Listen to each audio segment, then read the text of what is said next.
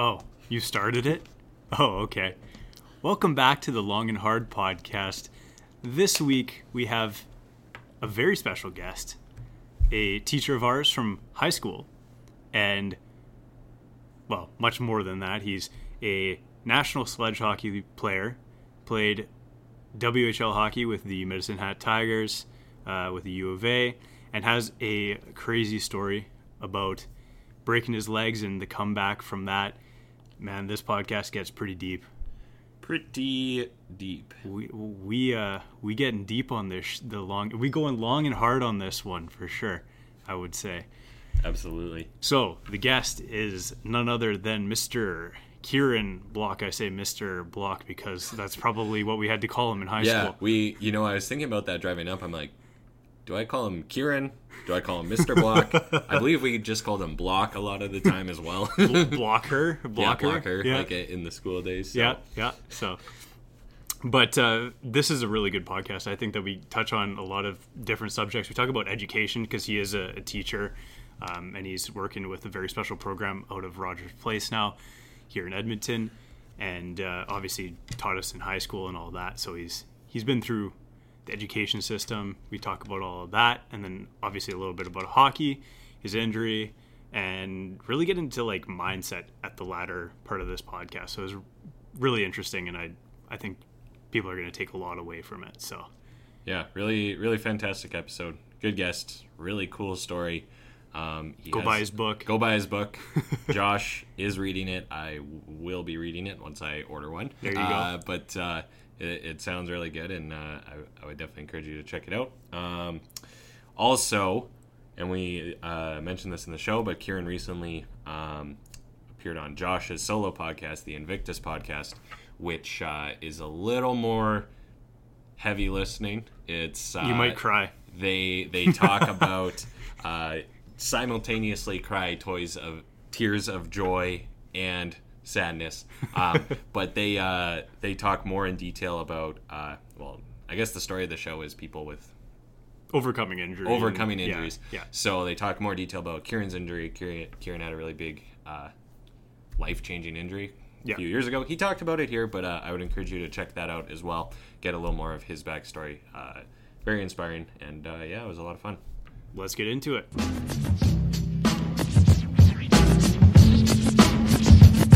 Can I kick it? Yes, you can. Can I kick it? Yes, you can. Can I kick it? Yes, you can. Can I kick it? Yes, you can. Can I kick it? Yes, you can. Can I kick it? Yes, you can. Can I kick it? Yes, you can. Well, I'm gone. Can I kick it? To all the people who can quest like a tribe does. Before this, like did you Sobro. really know what I was? Yeah.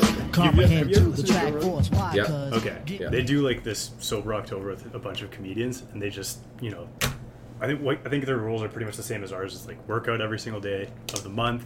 Yeah. No alcohol, no weed for Joe, and those guys too, I guess. Yeah, exactly. Yeah. And so we're kind of doing that with a group of our buddies, and whoever wants to join in can hop on the bus and. So for our listeners and anyone else who cares, right? Yeah. So we've been recruiting people for it pretty steadily. So Okay. If you're interested or I could definitely do the no alcohol. I feel like that'd be a pretty easy one to do. Yeah. Okay. Yeah. I said the same thing. Yeah. The working out every day is going to be difficult. I went 4 days straight this week, and I was like, this is going to be tough, man. It's one I like to think I'm pretty active and work out fairly often. Then I play like hockey or ball hockey or whatever, like move around. But then to like truly go work out every single, like if you do it a few days in a row, you're kind of like, what do I do tomorrow? Like everything's sore. Yeah. So working out is a difficult challenge for me, definitely after. I don't even have a gym membership anymore. But oh really? I gave that up. I don't know, 3 years ago. You were going hard in the sledge hockey days for sure. Yeah, I was going hard. Now it's I'm active, so I'll still go play hockey. Yeah. Especially my job, I'm like running around with the kids all the time. Yeah. Sure. So I could definitely work out that way. As far as me going to the gym, I don't know. All right. I don't know. I might make it there one of these years, but one of these years. I was thinking there's gonna be a lot of like bicep pumps and then run into the sauna and just chill out the for executive 40 minutes. Just sweat out like 2 pounds. Good workout. Yeah. Good workout, guys. Yeah. take a water in and just have at her. Sit in the sauna. Pretty much. Yeah, goddamn. So, just to make you repeat yourself, Yeah. and I sort of know the answer, but because you teach but out of Rogers Place, Yeah. so I didn't understand this the first Yeah. time. You told me it like 3 times. Didn't Yeah, understand No, the first it's two. so I officially work for the Center for Diverse Learners. Okay, Mhm. it's out of St. Gabriel School in Right. like southeast Edmonton, kind Okay. of by Capilano. yeah, And then I teach out of Rogers Place. My program's called Personal Pathways, and it's for kids with anxiety, depression, ADD, and just other areas where they would have mental health challenges that would keep them out of the traditional classroom, or where they wouldn't Right. have the same success. yeah. yeah. So we have a youth service coordinator that connects the kids with the community. I have a TABT, which is a therapeutic assistant behavioral therapy. So yeah, It's just like the acronym. I know the acronyms are. We have so many acronyms where I work. It's quite interesting. Yeah. And they're specialized just to work with behaviors, and they have more of an education on the behavioral side of things. Okay. And then in the class we have an EBS, which is an emotional behavior specialist that comes in. Learning coaches. We have psychologists on staff. Yeah. A social worker that's in the class about once a week, and then like our admin. So it's a little different. Okay. But So, is it almost? There's kind of a team of you, I guess. Like, Yes. there's man-to-man coverage, more or less, So or closer to that, right? we have I work with 2 ladies right now. Yeah. So the youth service coordinator and the TABT full time, Gotcha. and then the other people come in sort of. They have their days. So Oh, like okay. on I see. Wednesday we have our EBS this year. Okay. On it's looking like Mondays we're going to have our social worker and so on, and they come in. They all have different skills. They all do different things within the classroom. We have about 11 kids right now. Yeah. And so it's grades 4 to 7, my program. Right. So all in the same room, so it provides its own challenges trying to teach That would be Yeah. all those interesting. different Yeah, grades at the interesting. same time. But at the same time, you teach a concept, and then where you assign the work, it's a different assignment for a grade 4 than Right. a grade 7. Gotcha. Yeah, that And, was sort of my next question.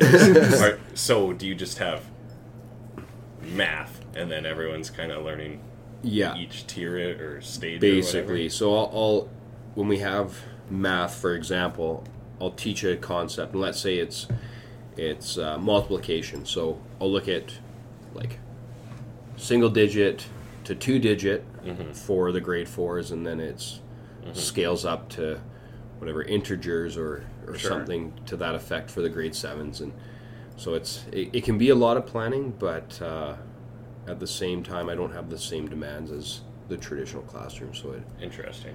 it makes it a little easier. And then Is this a program that's?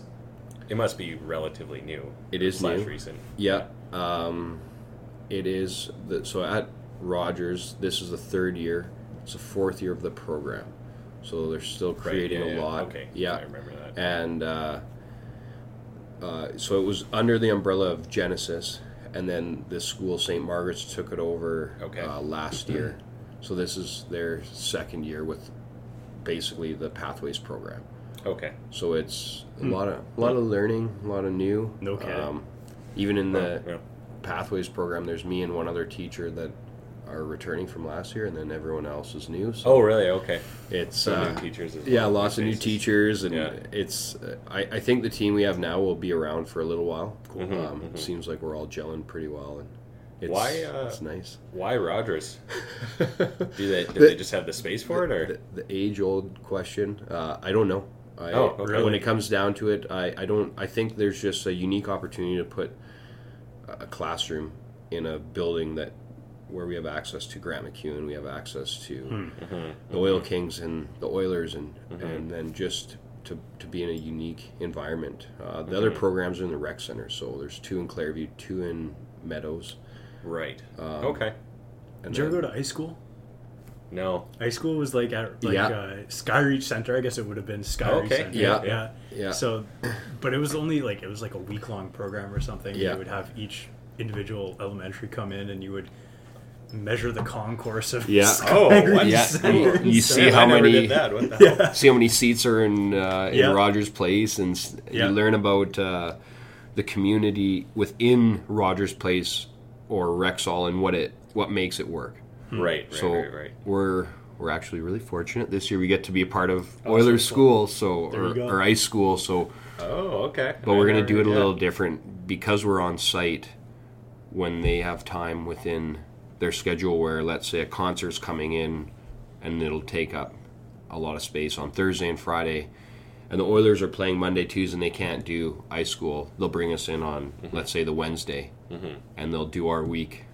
Nice. A little more broken up, which will be actually, I think, really nice way for my kids there. Interesting. I think they started it when I was in grade 4. We were like one of the first schools. Yeah. Huh. Yeah, it's pretty cool, man. Yeah. It would have been back when Tommy Sallow was the goalie. Yeah, so exactly. Doug Waits around. Man. Actually, maybe not that long. I think it was like Georges Laroque actually came and like talked to the classroom. Yeah. So that's how long ago it was. But he always did that sort of stuff, though. Yeah, he was like super in the community guy. and stuff. But, and then, so the less structured classroom, let's call it that, or less traditional, whatever word you prefer to use, I suppose. Yeah. Does that... How did it sort of come about that is the best environment, I guess, for... That's a good question. And maybe you don't know the answer. I'm just kind of curious how this program sort of came about for... Because generally, someone with ADD or anxiety or something in that... Yeah, like you know what I mean. Like the traditional setting is probably not. Would be absolutely the worst place for that sort of person, right? Absolutely. So there's and I don't know. Like, I mean, somebody must have been sitting in a room deciding these things. I would love to know. Like, and I've talked about it with just my team and other teachers. Like, who decided? Like, let's make a program called Personal Pathways. And it really just and it's a program of choice, so kids aren't forced to go. They get to choose to go, which is a nice feature. Because then if it's not working there, they have the choice to move on. Oh, okay. Interesting. But it just takes, I want to say, like, kids that just aren't having success. So one of the guys, I mean, we're really encouraged to get to know the kids before we read the files, and I think that's good practice for any teacher. And as I got to know this one boy, he was super kind. Like, he's in Scouts. He's, I mean, really like a model citizen for a classroom. And I'm like, why is he here? Right. And I couldn't figure it out. So I go in his file and I look, and it's like pages and pages, and I'm like, whoa. So I start reading it, and he would get so anxious being in the crowd. So you go to school with 300 kids, you get so anxious, he would literally run away. Wow. So some of his information that you're reading, you're like, whoa, he's just like taking off, running down the street, and you're like... Or he would get to school, and he'd go and hide under the principal's desk because he just got so anxious about everyone around him. And so, I mean, one, to see where and how far he came, and then just to see the challenges that he was going through in a classroom. He missed a lot of learning, whereas in the smaller class, more support, he just felt more at home. He felt safer, and he was able to let his guard down. And then he came into the classroom, and you'd never know. You'd never know that he was so troubled when he was in his traditional or community school. Is the goal to reintegrate afterwards, or? Pathways is a little bit of a mix. Okay. So we've had some kids that have come and made huge headway and they've transitioned back. Some kids, like with the discussions with parents, they want them. So we go all the way up to grade 12 now. Okay. So not at my site, but as you move into other sites, so Clairview, and we have one at Rundle Park as well. So they're high school. And so some kids will stay the course. And they'll stay in pathways. There's just the class size, the environment works and creates success for them. Some will come for a year, some will come for 6 months.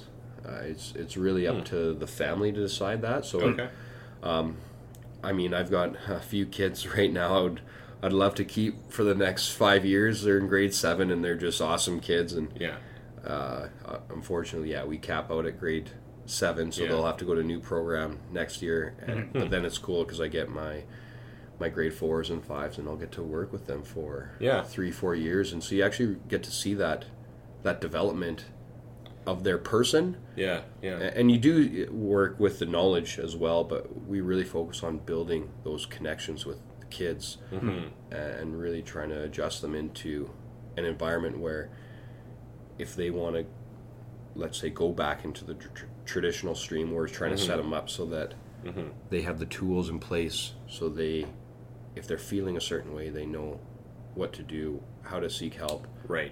If they need a fidget. I've never seen in my life fidget spinners and all those gadgets that kids use. I'll be talking, and literally 4 or 5 kids will have their heads down and they're playing with their fidgets, but they're listening. Right. So if I were to just call on them and be like, what did I just say? They'll tell you verbatim what you said. Right. But they just need that hands-on. The tactile or whatever it might be, right? Yeah, so... interesting. Yeah, it's cool to see fidgets and all those tools being used properly. Right, because coming from a traditional school where every kid's got a fidget spinner and they're just like... and you're taking them away to kids that... You have 4 desk drawers full of them. And, I've got my treasure chest is just their own stuff of... giving it back to them at the end of the week or whatever. So it really is decided by the family.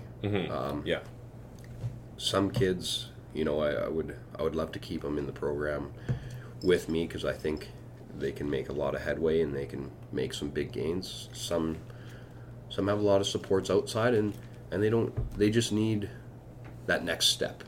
So just like you would, if you're moving schools because you moved, or you're moving schools because you need a fresh look.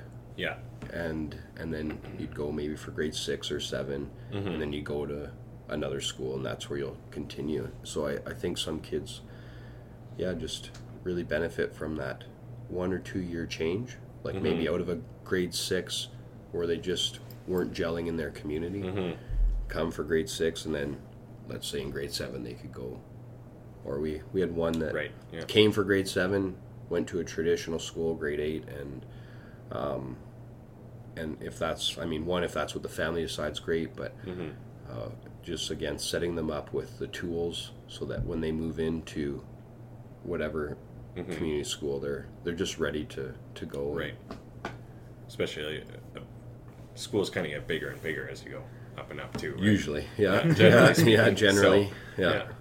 So, different experience than the high school, eh? So we still cap out at 15 in the high school. So we cap out at 15 for every program. 15 kids per classroom. Per classroom. Okay. So if you're in a high school classroom, there's still only 15 kids, which for some is really nice, and they can just work through more on the mental health side of things because of the other professionals on top of their schooling, instead of having that huge social class that they're mixed in with 300 or 800 or 900. Or if you're at some of those big schools like O'Leary, 1,600 kids in your school. So. Oh man, I think Shep was like 2,000. I want to say Shep and JP were about 2,000 when we were I think so. Right? So we were tiny at that. Which is just Yeah. It's kind of crazy to think about, just all those kids together and the social dynamics, and Yeah. kids are generally speaking fairly mean before they're adults, right? So Yeah. I don't know, it's Well, and that's part of it, is like some of these kids, they just, once they get around other people, they want to impress, they want to show off. When you add like a group of boys and then you throw in a few girls, you get your alphas starting to peacock and getting ready to show how tough they are or whatever. Certainly. Yeah. And I'm sure vice versa. I can't really speak too much on the girl side of things because I wasn't Fair a girl. But so it just takes a lot of that out of it, and they just get more of that one-on-one time with the teacher, and really get to build within the small community. Interesting. So, yeah, it's cool. This is my second year. I mean, the things I've seen, as I told you, Josh, it's incredible, the growth that I've seen in some of these kids, and how they're able to push past some of their challenges. Yeah. And I share the one example of one boy. It took basically till the end of the year, and I think it was the second last day or something, before he put up his hand and answered in front of the class. Right. We were a class of 12, so we had those kids all year long. Yeah. So that was, but this year when he came in, it was like, couldn't get him to stop talking. And so on one side you're like, I'm trying to teach, you got to stop talking, but on the other side you're like, this is really good. He's good. talking. Yeah. So you have some different standards for him, because you want him to continue to talk. You don't want to shut it down and have him go back into that into that little shell, and you want to keep him absolutely blossoming. Encourage it, but in a healthy way, I guess. Right. So so do you think, and I guess this is a loaded question and you're a teacher currently, but would you perhaps say kids in general would benefit from some sort of less structured classroom sort of thing? Obviously, we all need a basic level of reading, rhyme, and arithmetic, but I have my qualms with the traditional education system, and I'm an adult now, so I'm allowed to have these opinions, right? But I think people are aware there's some sort of flaws. It's when you actually research the history of the traditional school system, it's very strange of how it came about, right? So, and then obviously kids like that with those sort of needs, I'm not saying they should be mixed with everyone else by any means, but do you see where I'm going? Yeah, no, I do think, I mean, ultimately if we could have every single one of our kids in the Pathways program transition back, like, that would be awesome.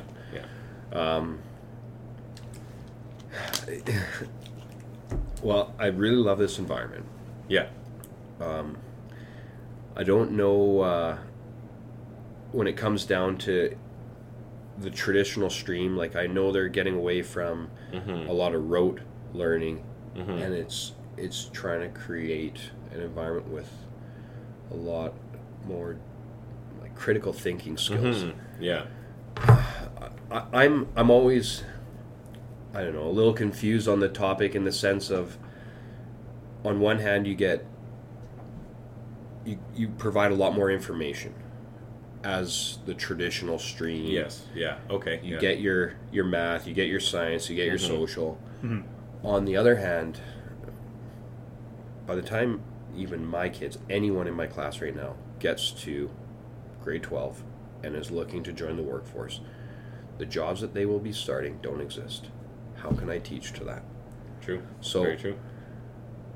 And right now, I think what I try to do in my teaching practice is teach skills for basically an open education. There are some skills like math where 5 times 5 is going to be 25 no matter how you look at it, and you want to teach that foundation so you can look at grouping. Even when I was traveling over the summer, between the 4 countries I went to, they all had different currencies, and they all traded off of the American currency.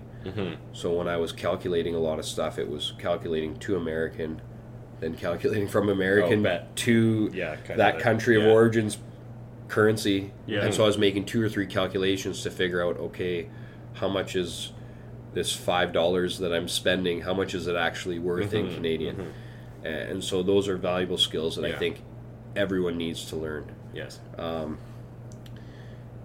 then it gets tricky and complicated because, like, when I was a kid, I didn't have the internet even to Google something. Yeah. I mean, it was just starting to get going, but we had encyclopedias. Yeah. Which is, they feel Stone Age, you know, and it's, if you had a good encyclopedia set, it'd be maybe $500, and it was a nice thing on your bookshelf, and if you needed research, you would look up in the encyclopedia. Right. Well, now, as I'm teaching lessons, we can fact check as we go along. Yeah. So kid, if they have a question, I don't quite have the answer, I'm like, hang on, let's look it up together. So exactly. Yeah, so I'll pull out my phone. Crazy thing I just discovered in my classroom, I have a TV. I can screencast to my TV, so they can see. So we can look it up together, and I can show them the skills of how to problem solve. Yeah. Right. So that's where I've focused more on my teaching. Is how to find the information you want. Right. When it comes to, like, do I agree with traditional classrooms or not? That's a hard question to answer, just because a traditional classroom, there are, I think, a lot of positives to it. But then you look at a school like St. Joe's, where they have a big open learning floor, and you go to a lecture, almost like a university, but then the majority of your day is spent on a learning floor. You're doing modules. Yeah. So I think for some children, they'll really benefit from that environment. Yeah. To have more access to environments like that, I think would be beneficial, for sure. Yeah. Okay. Yeah. But I still think there's a very good use for the traditional stream, because some kids they need that structure. They need to come in at 9 o'clock or 8 o'clock, and it's math, then language arts, then lunch, then social, and then they get their spare. And that's where I think getting more of a mix might be beneficial. And I think you'd have to start it almost in kindergarten. Because they're kind of that, should we change the education system?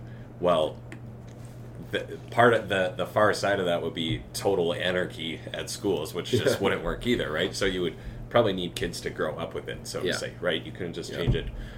For kids in grade 11 today, all right, starting next year, grade 12, we have this crarazy it would just be a shit show, right? So, you know what I mean? I think that kids obviously learn, like, differently, right? Like, you have your kinesthetic, like, your guys who actually have to be doing it. You have the visual, you have the listeners and everything. So, and I mean, traditionally it's a little bit more difficult for, I think, like, younger boys get hit pretty hard with it. Because, I mean, you got the, like, they're active, right? Like, they want to be out there running around and to be, like, in jumping off the tallest thing on the playground or whatever. But to be in, like, a classroom where you're just like, no, sit still, Johnny. Like, I need to teach you this history of how the settlers came to Canada or something, right? It's like, it's difficult.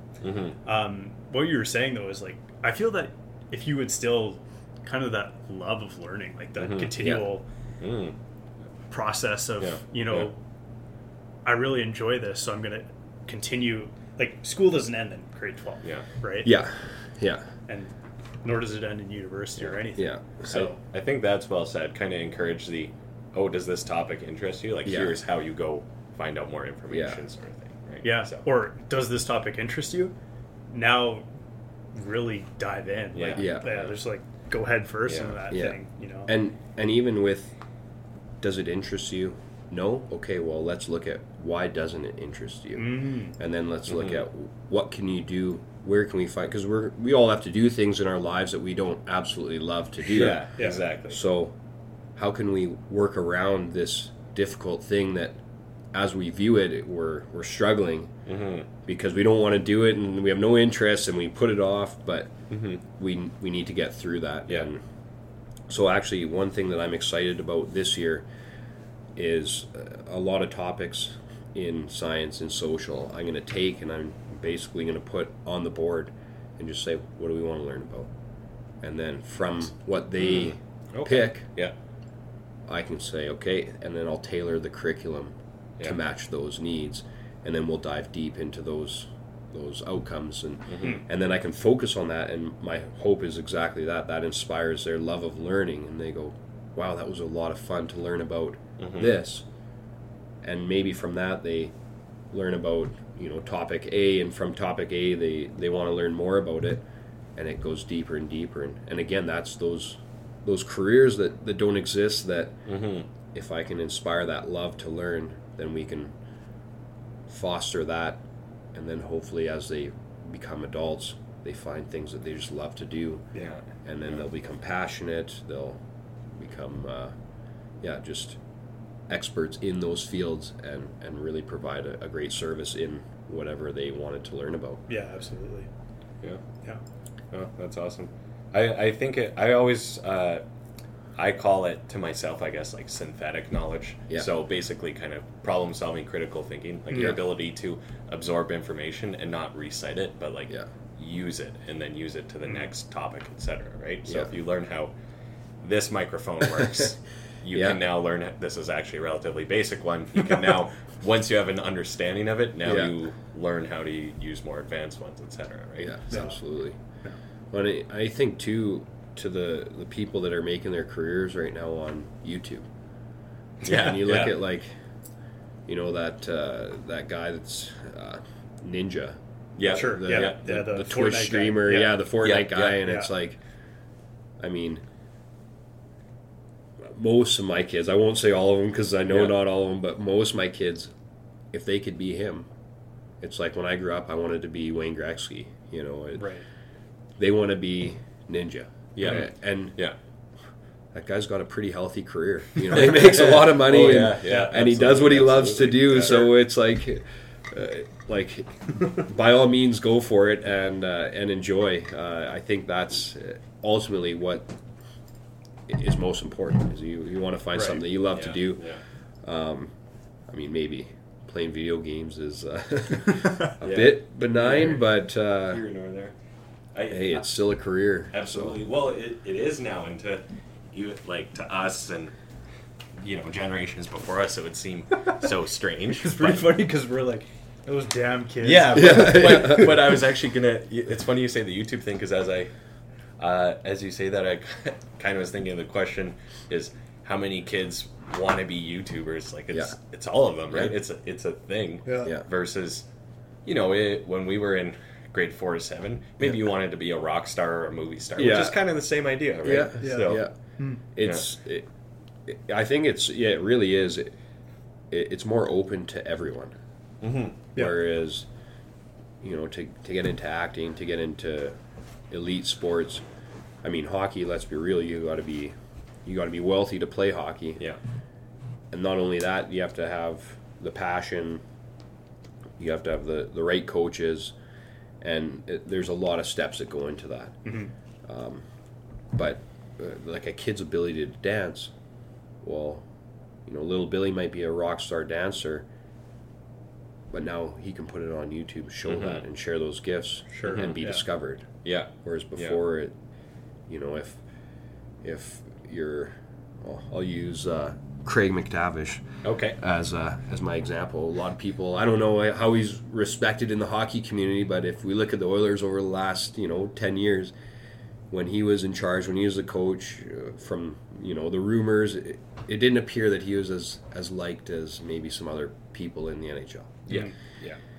So when he's calling up whatever San Jose's GM and being like, let's make a deal, maybe they're like, no thanks, because I don't want to do business with you. Yeah. So how many kids lost out on those opportunities because people just didn't have good relationships?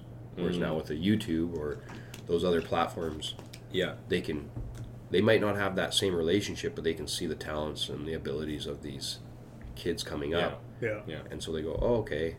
And you can just access those people. Exactly. You can reach out to that person and kind of skip the No, middleman. I see what you're saying. It's kind of a free market. Truly, it's a free market. Right? And especially for something arts and entertainment in terms of music or dance or whatever too, because in that industry there's a lot of bureaucracy, I guess, right? Yeah, I was going to say, there's a lot of people that aren't you making decisions for you. Yeah, exactly, which is unfortunate. But it's interesting to see. I think it almost ties together the free market of YouTube, the internet, whatever you want to say, with a growing freeness in the classroom and learning, etc. Yeah. I don't know. We're going down, I think, societally, a path that just doesn't exist. Yeah. Hasn't existed. Where it's a new path, right? Yeah. So. Yeah, where you can actually kind of pursue what you enjoy. Exactly. Yeah. The job you retire from probably doesn't exist, right? Yeah. So, exactly. And it's, I mean, unless you're going to be a doctor, a lawyer, a teacher, you're going to do something that's in the traditional stream of education. Well, and even when I was in university, I think it was after my third year, when I'm entering my fourth year, they said that my first year's knowledge is basically now obsolete. Yeah. So that's how fast information is changing and moving, and it is. Yeah. So it's like, how are we? And that's where the foundation of to be able to write, to be able to write a resume, to be able to, create a budget, you need basic math skills, and there's some basic skills I think that are important. Yeah. But all that extra knowledge, we have so much at our fingertips now, and it's just a wide open world. So. Our phone is an extension of us in many ways, right? So, do you actually? So, grade 4 to 7, that would be age like 10 to 13, right? We have 9 to well, I'll say 8 to 13. Yeah, because you get the odd one that's young, you get the odd one that's old. Yeah, sure. Okay. Yeah. So, I'm assuming they probably all have cell phones, right? Or most? No? I don't know. You know what? Not to sound like an old guy on the porch, but... Yeah. I'm just trying to think. Yeah. Most have a cell phone. If they don't have a cell phone, they've got an iPad or some kind of tablet. We're actually... our class is pretty good. They don't really bring their devices. Some do, because they have really long bus rides in the morning, so they use them on the bus, and then we literally just collect them as they come in. Yeah. But, I would say mostly everyone has a device. I suppose maybe for that type of student, and I don't mean that in a negative way, taking the phone away is probably conducive, I guess. But I was just curious if you knew, because some friends I know who are teachers, cell phones in the classroom isn't as big of a deal as it used to be, and I don't know. So each school has their own policy. So we have a no cell phone policy. Okay. So and that's just to help with all the behaviors, everything. Yeah. When I was at FX, we didn't have a cell phone policy at the time. Yeah. So there's a lot of different strategies to how to manage that. I mean, some teachers will take them away, some will not worry too much. But I've been in schools too where I ask a kid, I'm like, what are you doing? I'm like, why do you have your phone out? And they're like, oh, I'm taking notes. And they literally show you, and they've got everything that you were talking about and discussing when I was subbing a lot. And I'm like, oh, okay, then we'll continue on. Like, I'm sorry actually to interrupt your learning, And, and then I've seen it in high school where they'll take notes and everything, but then it'll be, this is important. So they literally flip open their camera, take a picture of the slide. And then they've just got that for quick reference. And I think there's a huge value to technology in the classroom. Yeah. The tricky part is, can we use it appropriately? Yeah. Yeah. And as much as you can teach the kids how to do that, you still have one that will switch between their messages or their games or whatever. And so, with our guys, we do have one-to-one technology. So we have Chromebooks for everyone. We have iPads we have access to. And then we have like we have a cell phone, and there's a couple other tools we can use in the classroom.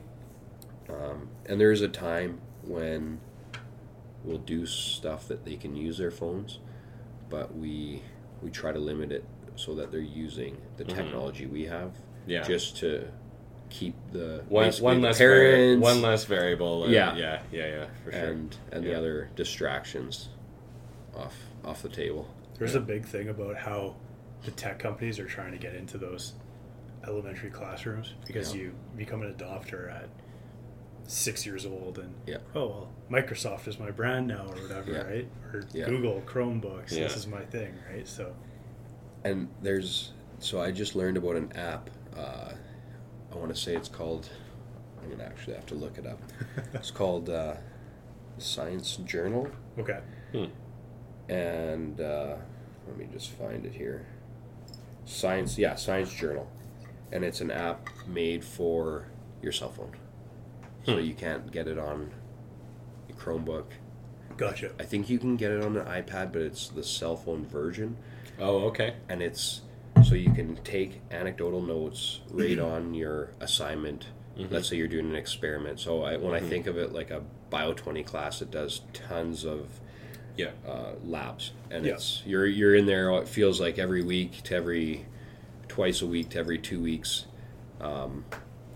and to have that, to be able to take a picture, to be able to show directly what's going on with that picture, you can just create an assignment that's more comprehensive, and it shows and demonstrates a lot more learning. Interesting. But then again, that's using the tool properly, and that's making sure they're not texting or Snapchatting, not sneaking onto a Facebook or Instagram, Snapchat. And interesting, because it could, but absolutely. Well, I have teacher friends on Snapchat who Snapchat throughout the day at work. So I just hope they're not being like hypocrites. Like, all right, give me your phones, anyways. I gotta text my friends, right? So, but actually, that's interesting to think, because it could actually enhance the learning experience a lot, even to a point of augmented reality, where it's like Pokemon Go sort of thing. So it's like, all right, here's the rat you have to dissect, and you like hold your phone over it, and it's like this technology. So we have apps on our work phone. Okay. And they're virtual reality apps. So you take the cell phone, you put it into a virtual reality glass holder thing, and then you hold up these merge cubes. The merge cube will show whatever app it's on. So there's a body merge cube. So you can hold up this cube, and it's the human body. So you can go and dissect the human body. Oh, okay. And look at it. You can then go to another app that's the galaxy and look at the planets, holding up this merge cube, or look at the sun. And so you're kind of like Tony Stark, like you can like zoom in and like move basically, basically. Yeah. Or you can go to the beach, and look around the beach with virtual reality. Wow. And then from there, it's like, okay, you're going just to. Looking up merge cubes. I'm just looking. Yeah, up real I didn't know these are things. No, actually, you know what? I did see something about I've this. never seen this before. This is really. So cool. I just learned about them last year. Oh, okay. Yeah. And we use them in the classroom, and so every now and then I'd grab one from the box, and I'm like, let's check this out. Like, I really want to. And you go through, and if you look at something for whatever 3 seconds or whatever it is, it'll open it up. So it's almost like it's a click. Oh, okay. And I'm sure you can set the settings so it's 1 second or 2 seconds or whatever. And you just sit there and you look at this cube, and you can just twist it and move it, and you can look all around it, and you're exploring the human body. Yeah. So it's interesting. It's already starting. Wow. Yeah. To come, and I don't know. I think it could have a lot of. Yeah. I mean that again. That's using it properly. But then when I'm a grade 7 boy, and you're like, all right, explore the human body, I'm just gonna look at the boobs or whatever sort of. Well, they're pretty right now, anyways. They're pretty PG. So yeah. But it's more like the inside of the body, so you can look at the heart. But Sure. But it also does show you so much better than just. When I think of a textbook, I think of a whole bunch of text with like crappy little pictures in the margins, and it's like, here's this elaborate thing you need to know about. And you're like, right? So I hardly ever read textbooks. No, man. It was just. I was pretty bad in university. I like the rappers were always. So sorry, Mom and Dad. No, it's getting away from textbooks. Mm-hmm. Yeah. And then, like, really, our textbooks, the one challenge with them is these experts in these fields go write this magnificent textbook, and then all of a sudden somebody discovers something else, and now that page 10 is wrong. Yeah. It's not a fact anymore. Right. Mm-hmm. So do you reprint 5 million textbooks across Canada to fix one page, or do you acknowledge that it's wrong, move past it, and just leave that textbook? And then how long before 40 pages out of a 300-page book are wrong? Yeah. And now you're tasked with, do you just negate that information as you read through the book, or like how do you work around it? So as you go to more of a paperless environment, you have less of that disruption. Because you just send update 3.2 or whatever. Exactly. And with one thing I use, and I'm starting to use more, and we're starting to create it actually currently, is a Google Classroom. Oh, what? Sorry? Google Classroom. Okay, yeah. So I can go onto the Google Classroom. Oh, Google has its own app, or I mean, obviously, I guess, right? So, and it's basically a database. Okay. So I create a class for language arts.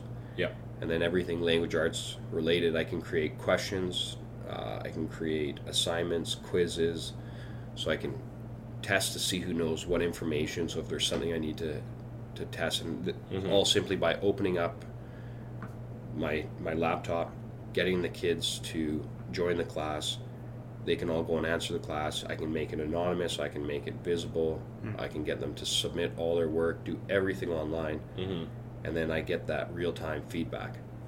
So we did a lot of writing last year on Google Docs, and so kids would say, I'm done, I did this. And then I would open it up with them. So I would be on my laptop, they'd be on theirs, and I could highlight things, I can put comments in, and I can edit in real time with them. So I can show them how to make those edits. Or I plug it into the computer if everyone's making the same mistake, and I go, okay, everyone look at this, and same thing, I can get everyone doing it at the same time. And it just creates a more dynamic learning environment that and still pencil and paper is valuable. And now it's okay, you want to do pencil and paper, sure, here you go, now take a picture of it and upload it to the Google Classroom. So everything is in one database. So if I ever need something or need a child's work, I'm not looking through their backpack, I'm not digging in their bin, I open up, go to that student, and I can access whatever I want. Definitely. So it's cool. It's I mean, the way it's changing is pretty neat. I mean, it'd be interesting to see, because you've been involved with education your whole life, because you went to school like everyone, and then you teach after. So when you look back at the evolution of it and stuff, right? So not to backhand and call you old or anything. No, I'm not. I don't take it at all. When I look at where I was when I started to where I ended, to where I started teaching to where I am, I feel like in the last 5 years that's tripled for how fast that knowledge is kind of the exponential growth probably. Whereas basically in elementary it was chalkboards, which is kind of crazy. And then we were just starting to get the dry erase boards as I was in like maybe grade 6, 7. Then grade 7, 8, it was like chalkboards were out. And they were starting to get, they still had the projector that they'd roll in, and you'd watch the movie off the movie cart and everything like that. to by the time I was just leaving high school, I think they were just starting to introduce the smart boards. And then just as I was that might be actually a little early, but just as I was starting to teach, I mean, smart boards were a thing, and people were learning how to use smart boards, and the odd classroom would have one. Now, if you don't have one, it's like you're living in the Stone Age. Yeah.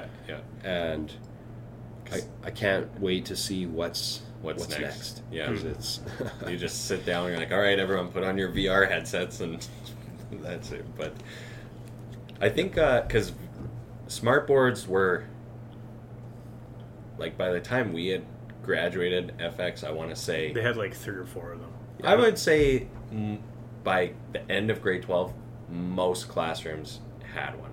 Okay. If I'm not mistaken. Most, right? But I also remember they were like, just watching the teachers use them was almost, I don't want to say humorous. Well, no, there was some funny, but not their fault, because they were just so like finicky. Yeah, they were. It was definitely like the 1.0 of the technology sort of thing, right? Yeah. So. And I think, if I'm not mistaken, I went to an event at the education faculty, or an event that the education faculty put on, and I think the first smart board was either 91 or 2001.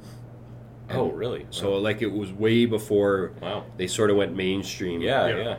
So even when you think of what's available from when they first came out and watching, I mean, I was probably one of those teachers sitting up there being like, stupid board, like as I'm muttering it to the board and facing the board so no one sees me wanting to basically punch a hole in the smart board. To the options and the technologies that they have built within the smart board. You can design lessons, you can use manipulatives, you can do so much right on the board itself, and I mean, they're so smooth now. It's like, how do you create the next app, that's going to take over? Because it is. I mean, smarter people than us are always designing the next step, because when you do look at a technology, you're thinking, what could possibly come next? This is amazing, and then all of a sudden the next thing comes, and you're like, I didn't even think of that, right? So. I mean, the Blackberries in like grade 9, grade 10, or whatever, and now then the first iPhone in probably first year university for us, and then no, the first iPhone was 2007, I guess. Actually, I'm lying. Yeah. So, but I got an iPhone for the first time in grade 11. I remember, and I was pretty stoked.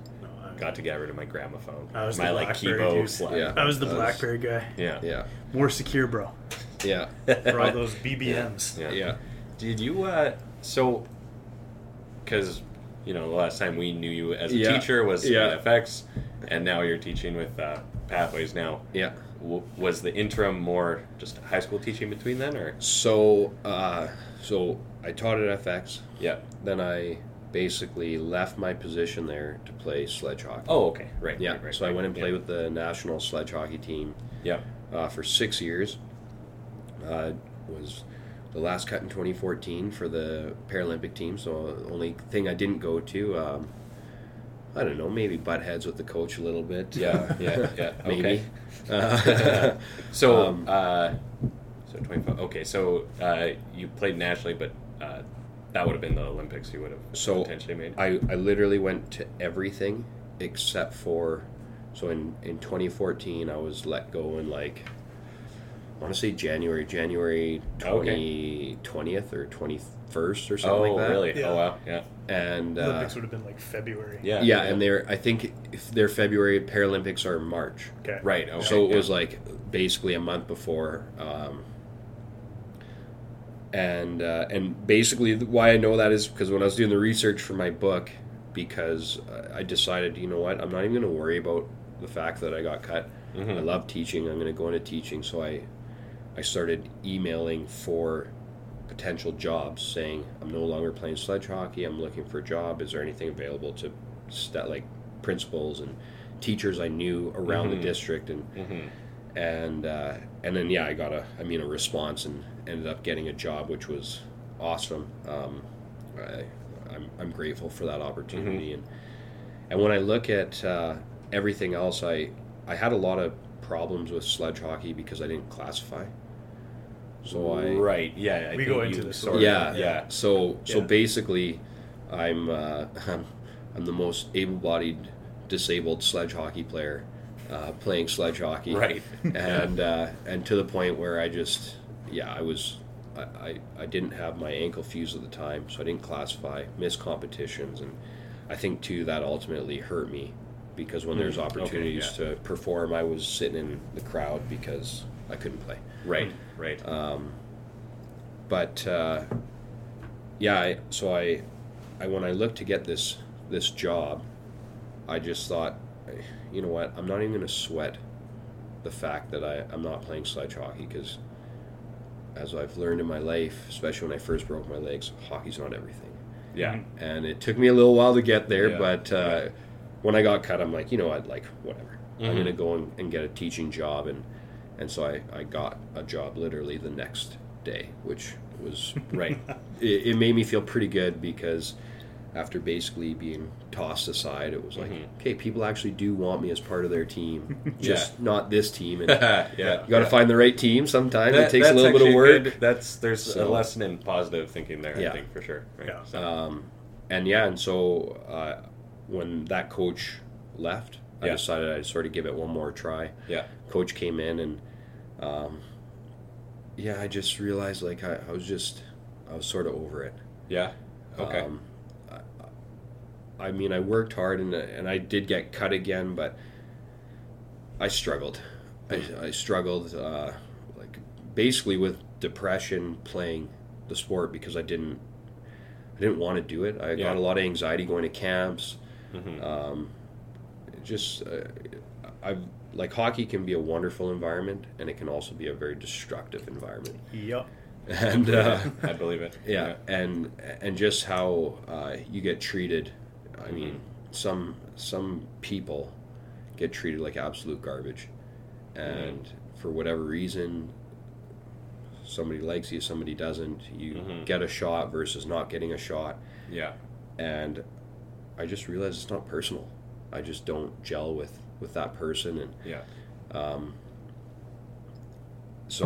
when I looked at playing sledge hockey, I was sort of doing what I needed to do, but I was sort of going through the motions. And the summer before I got let go from the national team, like, for the season, to start, I was in the gym, and I was like, can I do this for another 2 years to make it to the Paralympics? And I was like, I don't think I can. And so, I mean, sort of master my own domain. I go into camp and I get let go, and it was a little bit of a blessing for me, because I like playing in the Western Hockey League, playing university hockey.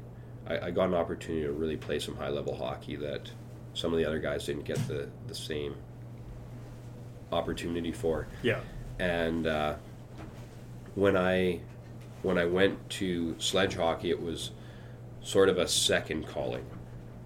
It was I was already on my way out of hockey. Yeah. And when I broke my legs, I sort of lost that sense of community, because my friends that I would just play, like, ball hockey with and just other fun sports, and I'd go to the gym with and do some of those other things, I couldn't do that anymore. Right. So when I got into sledge hockey, it was great, because it gave me that sense of community.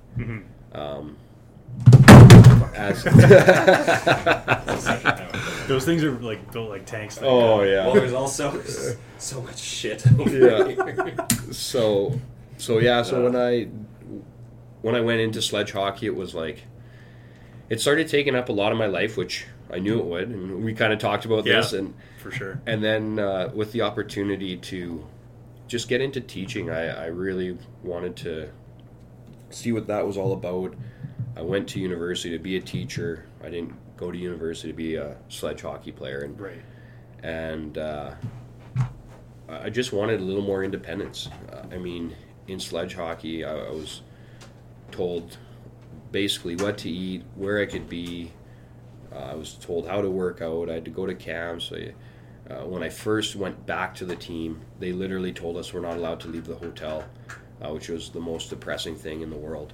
When I went to World Championships in Buffalo, the hotel was attached to the rink, so you just take an elevator down, which, you know, you'd think like, oh, this is great, but when you don't go outside for about 4 or 5 days, like, your mental health suffers. Yeah. And I remember just saying to like a few of the guys, I'm like, I need to go outside or I'm going to go crazy. And so as a team, we went outside, and it was funny because we found this little patch of grass, and we all just were standing there. We were laughing, joking, and sort of acting in a way that we hadn't acted before. And it was like fresh air. Yeah. And we had to clear it with the coaching staff, and like we had to like A-OK it to go outside. And it's like, I just was like, at the time, I think I was 30 or 31, and I'm like, fuck this. Like, like, I want to live my life. I don't want. We started getting like curfews before games, and I remember I was sitting on a buddy's bed, and I laugh telling these stories now because I would be shy to publicly say this, but I'm sitting on a buddy's bed, and it's 10:07. I kid you not, 10:07. We're chatting. We've got a game the next day, and the coach walks by. Like, we have the door wide open. It's like, we're not drinking. We're not doing anything we shouldn't be doing. We're on the bed talking. And he walks by. He's like, what are you doing? And I was like, just talking. And he like goes, shrugs his shoulders, shakes his arms, and like makes the most embarrassing body language you could ever imagine to show his disapproval that I was up past 10 o'clock and I'm 31 years old. You know, and it's like, like that was where it was like time for a change, you know, like I get it. If we were up till 2 a.m. and we're drinking and we're partying and doing all that, by all means, you know, let's set some boundaries. But at the end of the day, like, you play in the NHL, nobody's saying, hey, you need to be in bed at 6 o'clock because you got a game and you can't have a beer, you can't do the things that you want to do. Yeah. You're a pro, you got to make your own decisions. If you're not performing, you're not going to play. And I believe that to be true. Like, it's a performance game, and let me do what I need to do to be ready to play tomorrow. And if I'm sitting there, even if I'm having a beer the night before, so what? If that's what I need. And they really came in and tried to when the last coach left, they tried to make it a under 16 or under 18 team where they had to micromanage every single movement. So it was just like, I'm ready to make my own rules. And that's pretty ridiculous when you think about it. What's the age range, though, on those teams? Cause so you get, like, I think when I was there, we had one guy that was, my last year, he was probably 16, 17, 18, like, he was young. Yeah. And then the oldest guy was, like, 39 or 40. So, I mean, I get it. You got this big range of players, and you got some kids, really, that are kids. I would say even, like, under 20, like, you've got some kids. And when I played in the Western League, we had curfews, and we had those boundaries, and I think that was important because we're playing away from home. We're, like, especially in some of the small communities, you're celebrities in those small towns, and you do need some boundaries, and especially when a guy comes back and he just signed for, I mean, now the league minimum's pretty small for your signing bonus, but I think, like, we had guys signed for $1 million when they were like 18, 19 years old, and you give an 18-year-old $19 million or $1 million when they're 19, and they're driving a Lexus to the rink or an Escalade, and you're like, it makes sense why you want to create some of those boundaries, but you know, at 30 years old, I don't need to be told when to go to bed. When you put it that way, even in 25, like, when once I started teaching, I had to look after myself. I had to, you know, make sure I was doing my job. I had to prepare lessons. I had to teach the youth, and I feel like in that job or any job where you have these responsibilities, you learn how to be an adult. Right. And if you need some coaching along the way, that's fine. But that should be coaching, not being told. Yeah. And so it was, time to move on. And then, I mean, the irony in it all of me not classifying, me not being disabled enough, and then ultimately missing some of those competitions. As soon as I left, I went into stand-up hockey and played the highest level amateur hockey in Canada. And I would say, like, for what I had went through and everything, I was fairly successful. And so it's like, I don't know, maybe I wasn't disabled enough, maybe I was, but so it's all, I guess, how you frame it. And officially I'm disabled, like there's no question about it, but when you compare it to the next guy, it's like, I don't know if you can. When I look at the things I've done in the last 9 years of my life, outside of breaking my legs, recovering, I've done a lot of stuff that most of those guys couldn't do. And interesting. That actually, because that probably, you could probably relate to that statement. Most definitely. And that transitions well into some stuff I wanted to ask you guys, but I think we should take a quick break here. Sure. And get back into it. So just to relay it back to what we were just talking about, so hopefully there's a logical jump here. But so you were saying kind of you were very able-bodied for the Paralympic team and stuff. So I guess, is there a medical definition of disabled? And or does Hockey Canada, or does the Paralympic? So isn't there even tiers of disabled too, or something? So it's the IPC for sledge hockey. Or not for sledge hockey, it's the International Paralympic Committee that that regulates all these different Paralympic sports. So wheelchair basketball is one of the most liberal, I'll say, wheelchair or Paralympic sports. So almost anybody can play wheelchair basketball, but you got to score. And on the court, you can only have so many points. So if you're basically able-bodied, you'd be a 5 or a 4.5. So I'd be, I think, a 4.5 out of whatever 5 points. So for me to play on the national team, I must be really good, because if there's a double leg amp that's a 2, that's just as good as me. Well, now if you're taking up a lot of space on that. I'm taking up an extra. So now the people that the salary cap. Salary cap space. The the cap space of your disability. Whereas in sledge hockey, there's no point system, because that would be too difficult on the fly to be like, you're a 6 and or a 5 and there's a 3 on the ice and there's a 2, so we can only have 2 more points. So we need these guys to go. And so. So it just, like, they set these rules, but the problem is every disability is different. And by no means am I the most disabled guy. I'm sure there's people that have less of a disability, but there's also a lot of guys I play with that were, way more disabled than I was, and they'll never classify because they don't meet the rules. They don't meet the definition. So one of the guys had the hip differential rule is 7 centimeters. So this one guy I play with had a hip differential of 5.5 centimeters. He'll never play stand-up hockey. He can't. Right. But he'll never play sledge hockey because he doesn't classify as disabled. Oh, okay. And if you ever saw him walk with his 3-inch like right foot heel on his shoe, you would just be like, oh yeah, like whatever, that guy's disabled. But he doesn't meet the classification standard.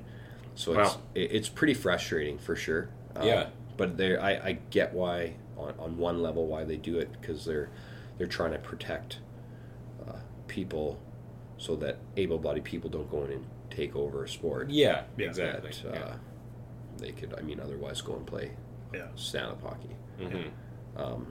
And then I think just to circle back from what we were talking about when you were asking where I went from teaching and what I was doing in the interim. So I went and played sledge hockey, and I basically subbed along the way. And then I took a job in an elementary I guess 2-3 years ago now. Okay. And then worked there for basically a year and 2 months.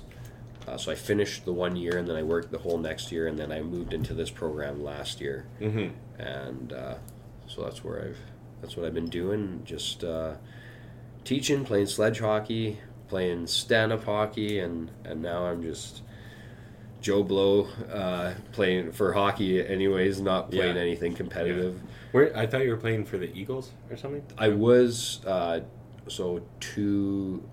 left the team 2 years ago. Oh. So I played for 2 years. Yeah. And then I could have played last year, but it just came down to time. And absolutely, playing contact hockey, it kind of wears on you when you're starting to get a little older and you're not looking after yourself as much. And then this year they actually, the league folded.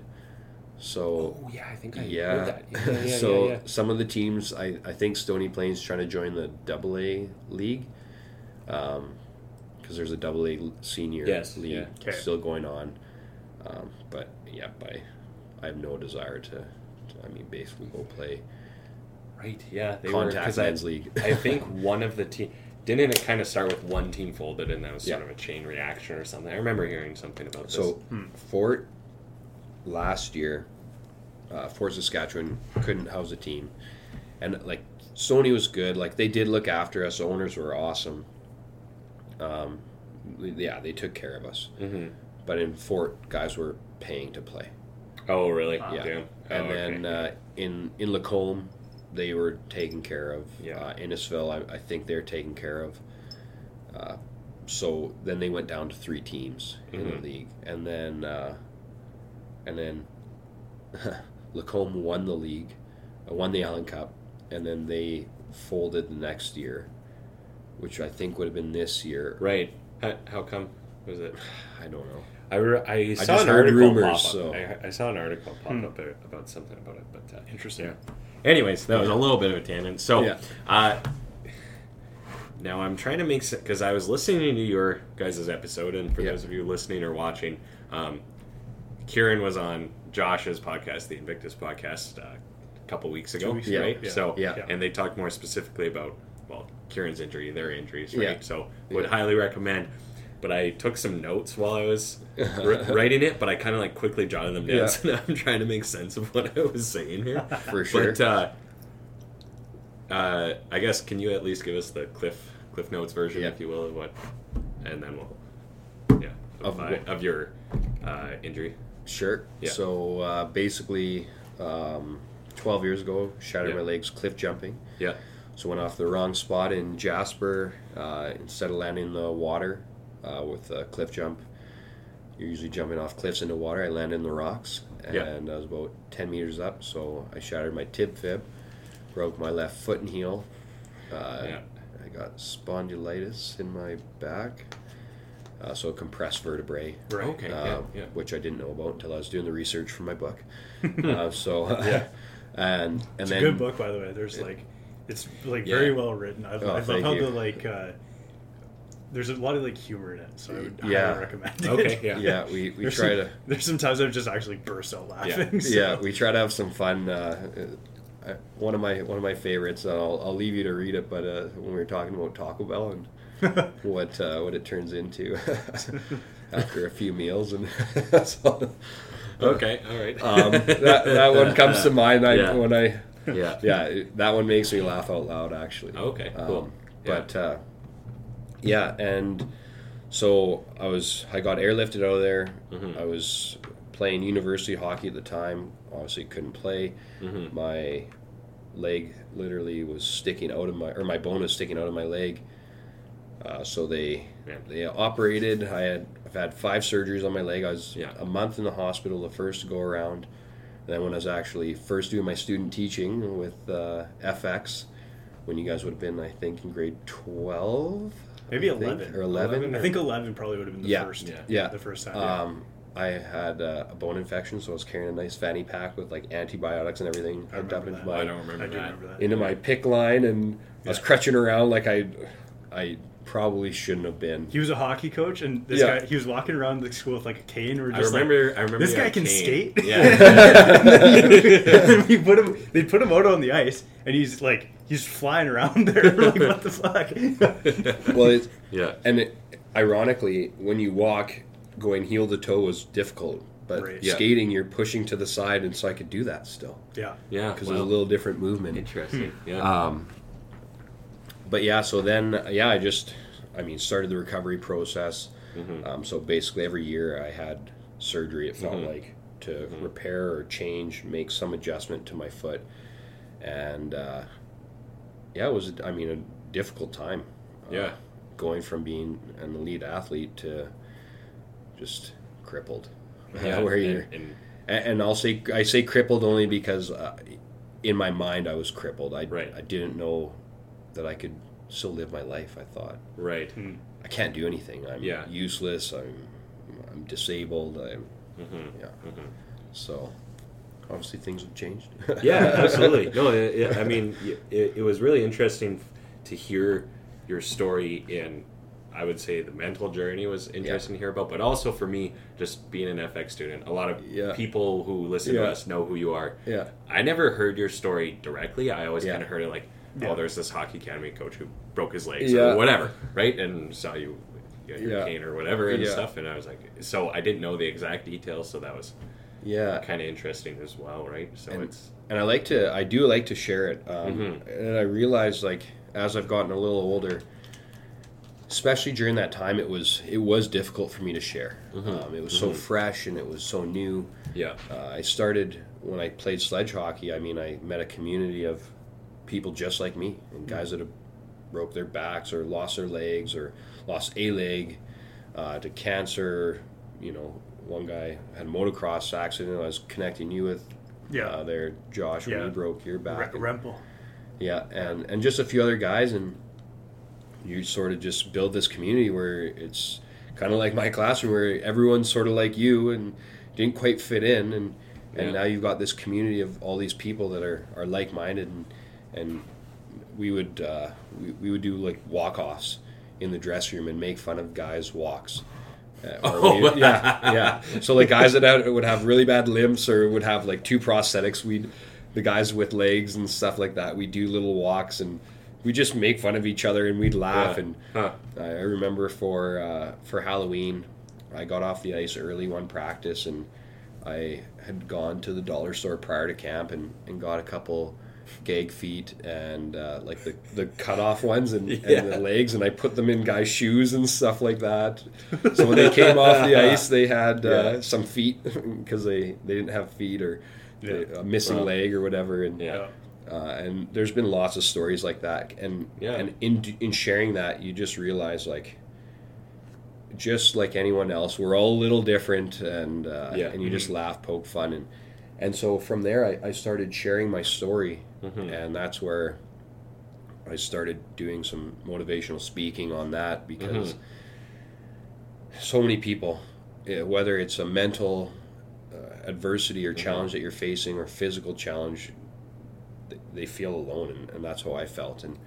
And so once I got comfortable, I started sharing a little more, whereas when I was crutching around with a pick line, the last thing I wanted to do was talk about it. Yeah, sure. And that was just an insecurity that I had with my own body and myself, and then just dealing with the public. I remember when I was going to the mall or something like that, I get out of the car and I get in my wheelchair, and I've got 2 broken legs, and I at that point had to keep them elevated so that the circulation would stay in my legs.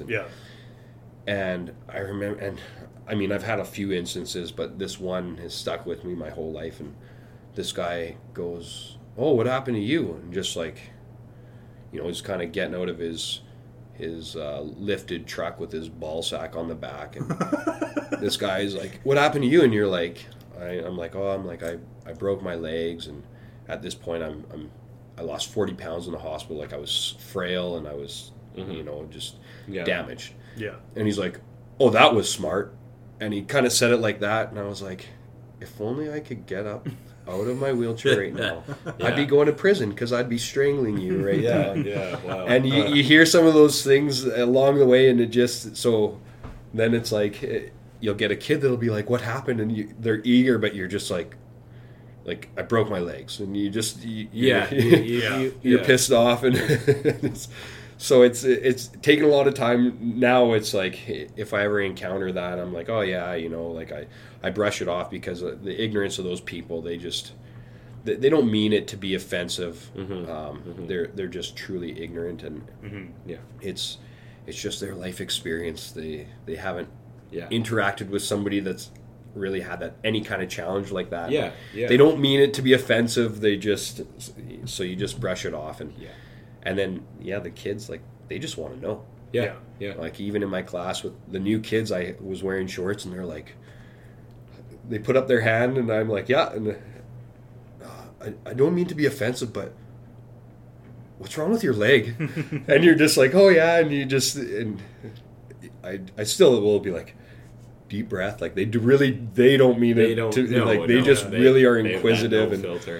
And I'm like, I broke my legs, and I do usually share at some point the whole story with my kids, because I didn't do that as much when I first started, because I didn't really know how to approach it. And now I'm like wide open about it. It's like, ask me anything, because you never know who's going to be in that situation, or who's going to be facing that challenge. Again, if it's mental, or maybe their little brother broke their legs, or broke their back, or lost a leg to cancer, or something like that. So they're just like, well, how did you deal with this? And what was it like? And because that was, I don't know if he would have been, I think, just a little before you guys, but Matt Cook had lost his leg to cancer, eventually lost his life, but he was in there's stuff at FX for him. I knew the name. I don't, just being in the hockey academy. Knew the name, but a little before our time. And he was that guy for me. He just, he inspired me. He shared his story with me. He let me ask him like difficult questions, and he answered honestly, and it inspired me, and it just gave me that friend that I needed. And then I think it's always cool. There's not too many guys in Edmonton that play sledge hockey or play for the national team, and FX in a matter of like 4 years had 2 graduates in 4 years apart play, and same with CAC. It's like you go and look at their wall with all the hockey players that have played pro and whatever, and me and Matt are on there for playing with the national sledge hockey teams. And to be in the same organization and same school, and so I think who else is going to need that extra boost? Who else will need that helping hand in a difficult time, and just a friend or to a mentor that's not necessarily across the country, that's like reaching out to be kind, but somebody that you actually know, that you can connect with in your community. So definitely. No, I like it. That's really good. Now, okay, so one thing I wrote here, and I think it was you who said this, because I didn't write a name beside it, but you kind of, maybe it was you, remembering, and then some of these I want to ask both of you guys. So, kind of an absolute thing where you remember not feeling your legs anymore. That was me. That was you. Okay, that would be me. Yeah, like you remember kind of a before and after. Yes. Yeah. So I would, because I think I was talking about it like just like how I was snowboarding, and then up in the air, and then shut off. I think I remember talking about that.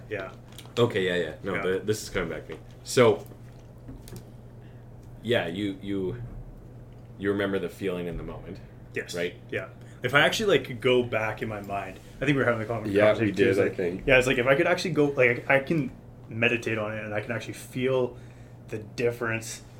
This is really fucked up, but I can actually remember like that very moment, and it makes me like cringe. I bet. Well, even when you tell the story in detail, or even you as well, I actually specifically remember listening to the that episode. Yeah. And I actually like physically cringed when you were talking about the cliffs and stuff. Yeah. And Yeah. it's like, oh, man. Oh, yeah. So, Yeah. yeah.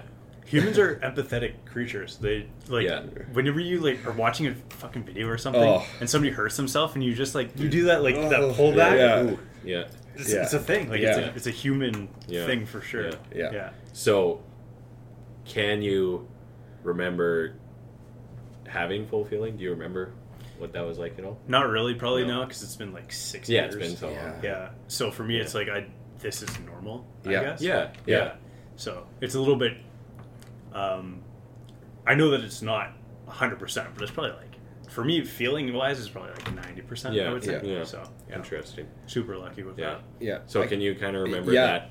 I can same And same not to make idea. you like relive trauma, it's- but I hope you see it's- where I'm going with these We questions. both had ketamine, so it was all good. Yeah, We had yeah, this conversation. yeah. So our ketamine shot really did Dissociated wonders. us from Yeah, our... yeah.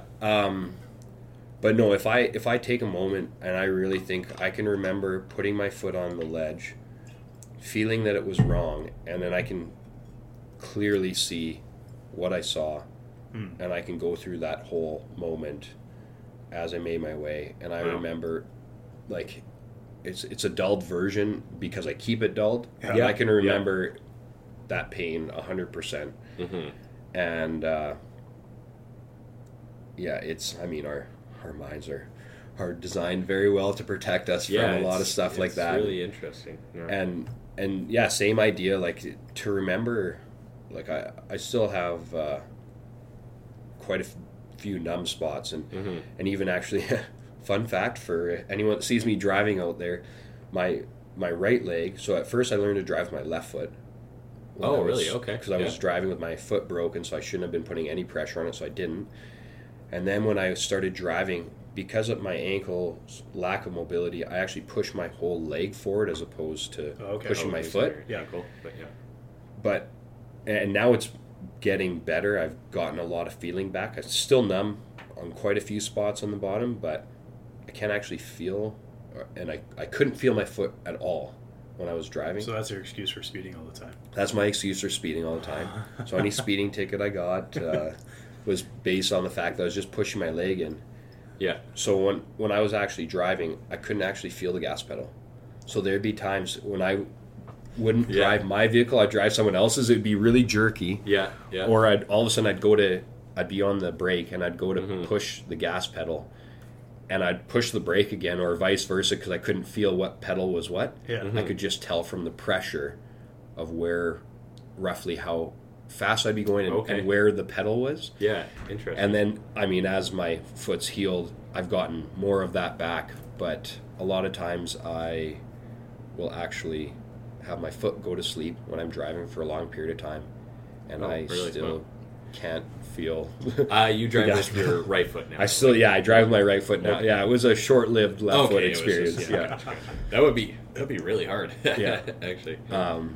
But yeah, and then to remember what it was like before, it's hard. It's hard to remember what it was like. Yeah, to absolutely. Well, one thought I had recently, and just for everyone, is you kind of picture your current self in your memories. Even if you're remembering grade 2 or something, you almost put your current self in grade 2, but everyone else around you is in grade 2. It's kind of a strange thing, because memories are reconstructive, right? So, But actually, the you know what? I think I meant to research the ketamine thing, but I think you knew a bit more about it, where because I remember you said did research for the book. Soldiers who got ketamine don't suffer as deep of PTSD. Yeah, in the experiment that they did, these soldiers just responded with less PTSD after they got, the ketamine versus the ones that didn't have it. Yeah. So it was, obviously, it was an anonymous thing. Like, I think they were doing a control group and an uncontrolled group, so they didn't know. But I mean, it was a little while ago. Yeah. So I'd have Okay. Sort of reflect back on some notes to really know the fine details. But the ones that got it responded better after. Yeah. They didn't suffer as heavily. And because I've heard your story quite a few times. How you had kind of an out-of-body experience on it. Yeah. You had a very similar one. It's a dissociative. It was really interesting to hear that, and that it was yours was kind of similar. Right? Yeah. So, it is a dissociative, and I think that like people even do it recreationally as a psychedelic because it takes you outside of yourself. Yeah. So you can kind of like evaluate things without judgment or whatever. It's I don't know. It's interesting. I want to say it's Special K. It's the street. Special K. I believe Special K. The bathtub shit. Yeah. Which I would never do. Yeah, absolutely not. You guys got the like pharmaceutical grade. Yeah, exactly. Yeah. For sure, I would never touch that stuff. I would never. Yeah, no, absolutely. But I mean, and I didn't even know when I was getting it what I was getting. No. So. I didn't even know, and then all of a sudden, whoop. Head's disconnected from my body. Yeah. And I don't know. It's I two things that like really just stuck with me that you said was one, you said you were negotiating time with yourself. Yeah. I want to say. Yeah. And it was interesting because, well, one thing about knowing Josh is it inspires me quite a bit when I'm like, my back is sore or something. I'm like, well, I'm kind of preaching to the choir. I should probably suck it up, right? But even so, hearing that, I kind of related to that where I've done something really stupid or something shitty has happened or something that whatever. Mm-hmm. In my own small way, I understood what you meant. Yeah. For kind of like, nope, I'm gonna time travel or whatever. Yeah. Yeah. It's an interesting concept because I've never been in a situation where I thought I could do it. Yeah. Realistically. Yeah. But I realistically tried. Yeah.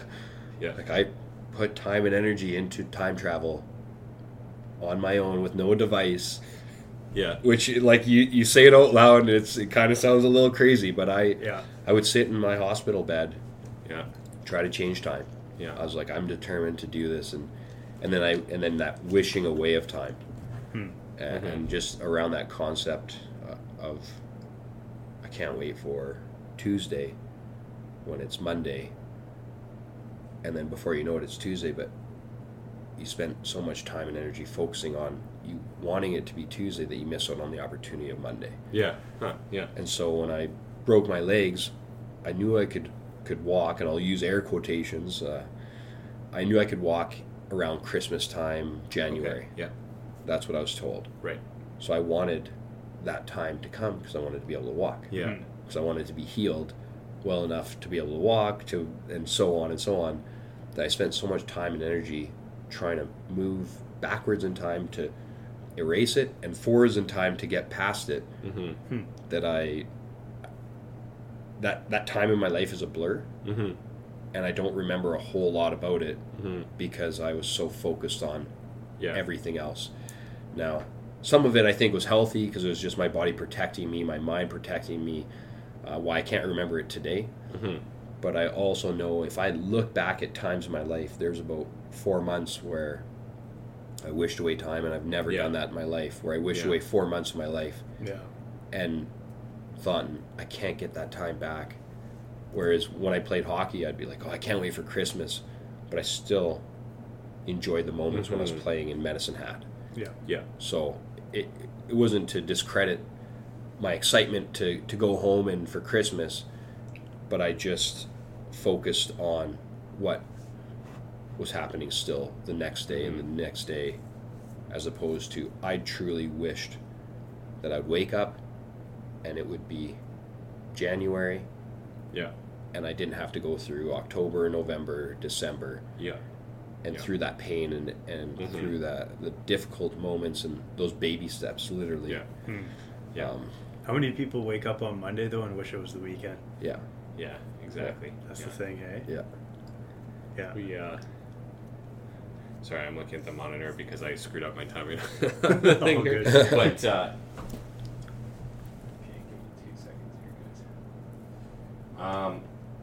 so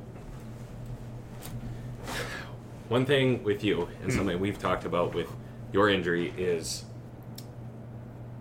you kind of give yourself credit, which is due in a way. Like you were very into the self-improvement, etc. sort of stuff before, right? Yeah. So when you were injured, it was sort of programmed to be like, all right, I'm going to beat this sort of thing. Yeah. And I feel like you thought that from relatively early on, just being close to you at that time. So, and I don't mean to offend or anything. No, but, you're not. You know, when you were talking about when you first injured yourself, you were very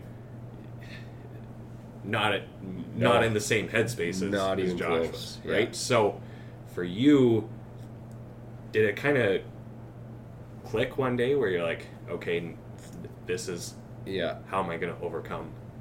So,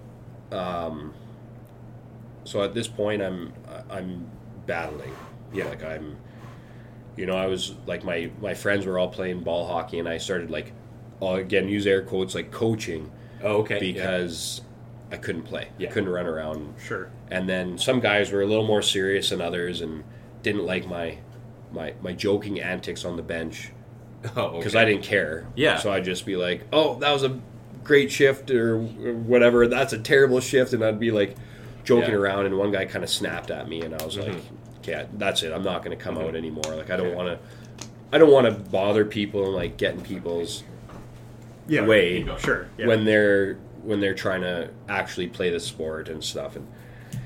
And so I started losing just contact with those people, and I really didn't have friends. Like I would sit at home and watch TV and just be miserable, and then I couldn't really do any physical activity, so that was difficult. And so I was isolated. I got a cat at the time, and like she was my best friend. I'm at that part in the book. Yeah. So you got the cat. Yeah.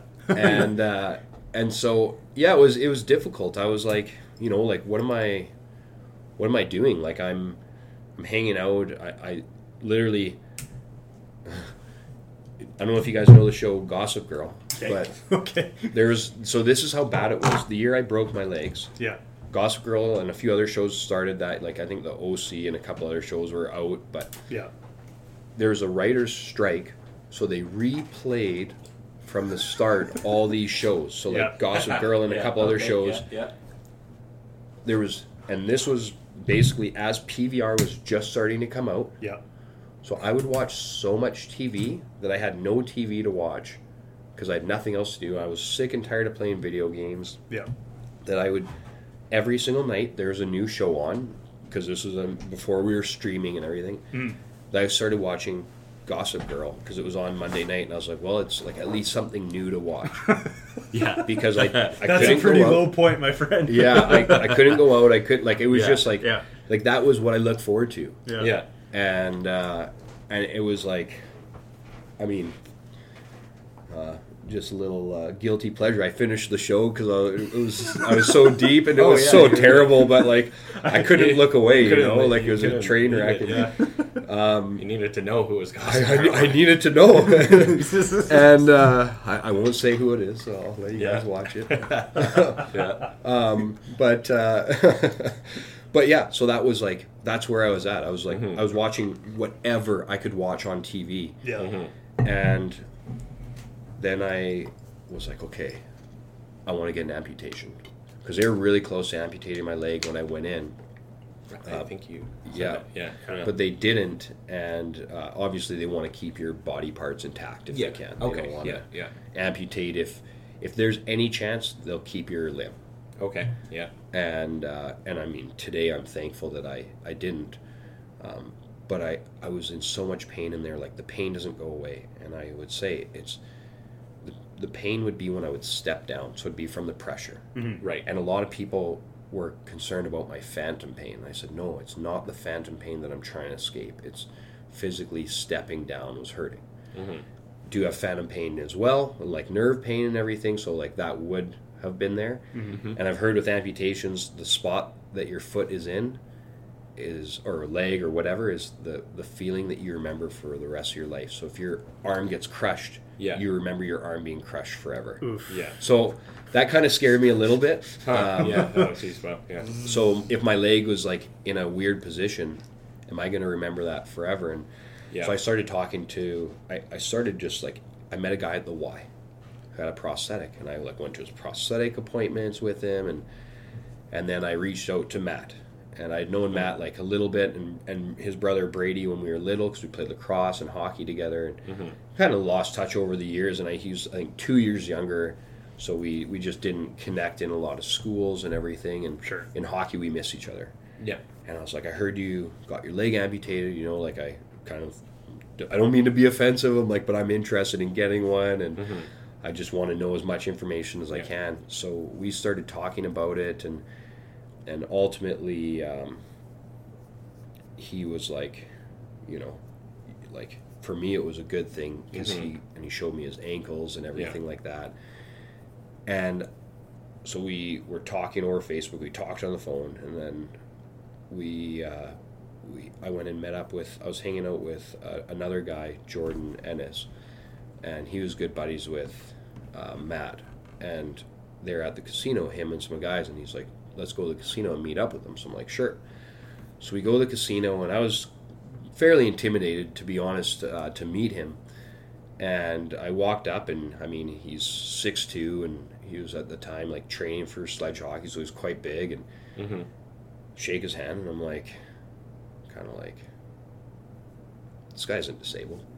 Yeah. You know, like I'm like, he didn't walk in, he wasn't like wincing, and he's not in pain, and I was like, huh.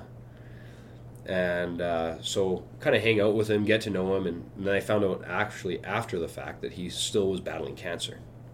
Right. So I'm like, okay, well, he's not self-loathing, and I'm like, how can he do this? You know, like, this isn't right. Sure. He should be miserable. Like, he should be worse than me because he's in, you know. Yeah. And so started hanging out with him, and I was like, oh, like, I can do anything I want. So I saw what he was capable of doing, and it was like, huh. And then when he passed away, I went to his celebration of life, and I met other people and from the disabled community in sledge hockey, and kind of signed up to go play with the Edmonton Impact. And that was one of the examples I share with you. There's a boy out there, and at the time, and I actually, fun fact, if you did some quick math, I said at the time when I started playing, 7-8 years ago, he was like 14, 15. Now he's probably 19. So I did my math wrong a little bit there when I was listening to the podcast before. So, I didn't catch that. Yeah, I didn't catch that either. So he's probably That's like, funny. 7-8 years ago. He's probably like 22, 23 now. But Sure. anyways, not really the point. Yeah. But he was out there smiling. He had progressive MS. And he was loving life. And he was out there just big smile on his face. And he couldn't really move on the ice. He couldn't move off the ice for sure. And here I was like bringing my bag in over my shoulder, and it was sort of like the final straw where I was like, okay, I gotta like snap out of this. And I realized like I'm okay. Yeah, I deal with a little bit of pain, but I'm living on my own. I'm independent. I got a vehicle. I got a job. Like I can get a girlfriend. Like just things that this boy can't do. And I should say now young man, and there's other examples like that. There's other people that were there that I was like, oh, so one guy was in a car accident. He was sleeping in the back, basically. As he went forward, hit his neck, like he was laying down in the back of a truck or whatever. Boom, snapped his neck, paralyzed. And I just hear all these stories, and I'm like, yeah, okay. I got nothing to complain about. And not even that I don't have anything to complain about, but if I live the rest of my life like that, I'm going to be miserable. Yeah. I won't enjoy anything. I'm going to hate everything, hate everyone, hate myself most of all. And I just thought I don't want to live the rest of my life like that. And, And so it took me really meeting Matt to realize that, because he was the one that, and actually, I have a quote I use when I give motivational talks, and And the last line is, as you let your own light shine, you unconsciously give other people permission to do the same. And Matt let his own light shine, and he gave me permission to do the same. Yeah. Yeah. And so it's what I try to live by now is, as I let my light shine, I hopefully am just showing other people that they can do it too. That you can have the success. You can get what you want in your life, and sometimes it's just going to look a little different than what you expected, but it's still going to be what you want. And so once I kind of switch that, also with time, I mean, the pain, I have no doubt, influenced some of those negative thoughts, because it was just exhausting physically. Oh, absolutely. Yeah. So as my pain lessened, as I met more people that were in difficult situations, I realized, one, I'm not alone. Two, I can make a choice. So once I realized I had the choice to make, it sort of was the snap of the light switch went on, and it was like, okay, done. And I still battle with it today, but like, I'll say it's 10% to 20% at most, whereas before it was like 90%. Like 90% of my day I was like, this sucks. Now it's like, most days I would actually even say it's 0%. Yeah, absolutely. On a bad day, it becomes a normality. Right? Yeah, exactly. So it took time, and I would say total time probably about 3 years. Before I started to be like, let's turn this around. So that's a long time to absolutely to be in the dark. Certainly. Well, So definitely. I feel like I've only kind of just started embracing it, like maybe even this year. In that, like, whenever somebody would ask me like why are you limping or whatever, I was like, oh, I had a tough day at the gym, right? And I wouldn't really elaborate on it. And now I'm just like, I was a fucking paraplegic, man. Like, now I'm not. So there you go. Absolutely. I do remember that where you would give a very like a short dismissive answer, and not even like, oh, I broke my back a few years ago. It was like, oh, I have some back problems or something like that. Like, just very no, interesting. This year I'm definitely like, I think it's because I'm the exact same way, and I feel like if I can help somebody with it, then that's all that. I mean, that's all that matters, right? So. And it's funny because, maybe it's our society's way of accepting people with disabilities today. But when I first broke my legs, I mean, I now have a handicap placard, and I don't use it as much as I did. But I remember I went to a friend's house downtown, and outside their building was a handicap spot, and I was like, this is perfect because I could park there and not have to worry about parking for the night.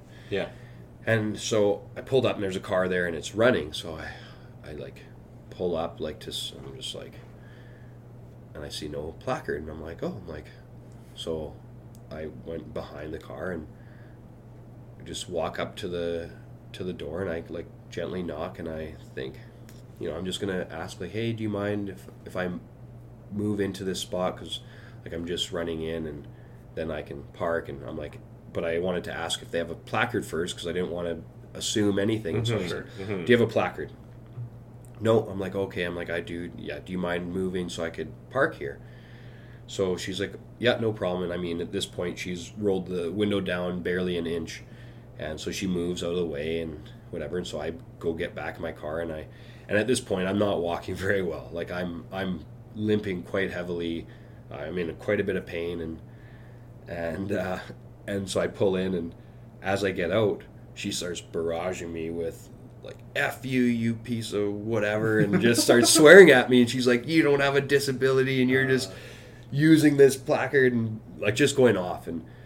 And I was like, and this is where I was starting to change my focus on being bitter and angry to just like, and I kind of just turned to her, and I was like, I'm like, thank you for not seeing my disability. Like, I gave her such a I passive aggressive answer that was just like suck it, you know. Like, I don't need to. I don't owe you anything. Yeah. And I was just like, yeah, thanks for not noticing, you know, and smiled at her and like walked in and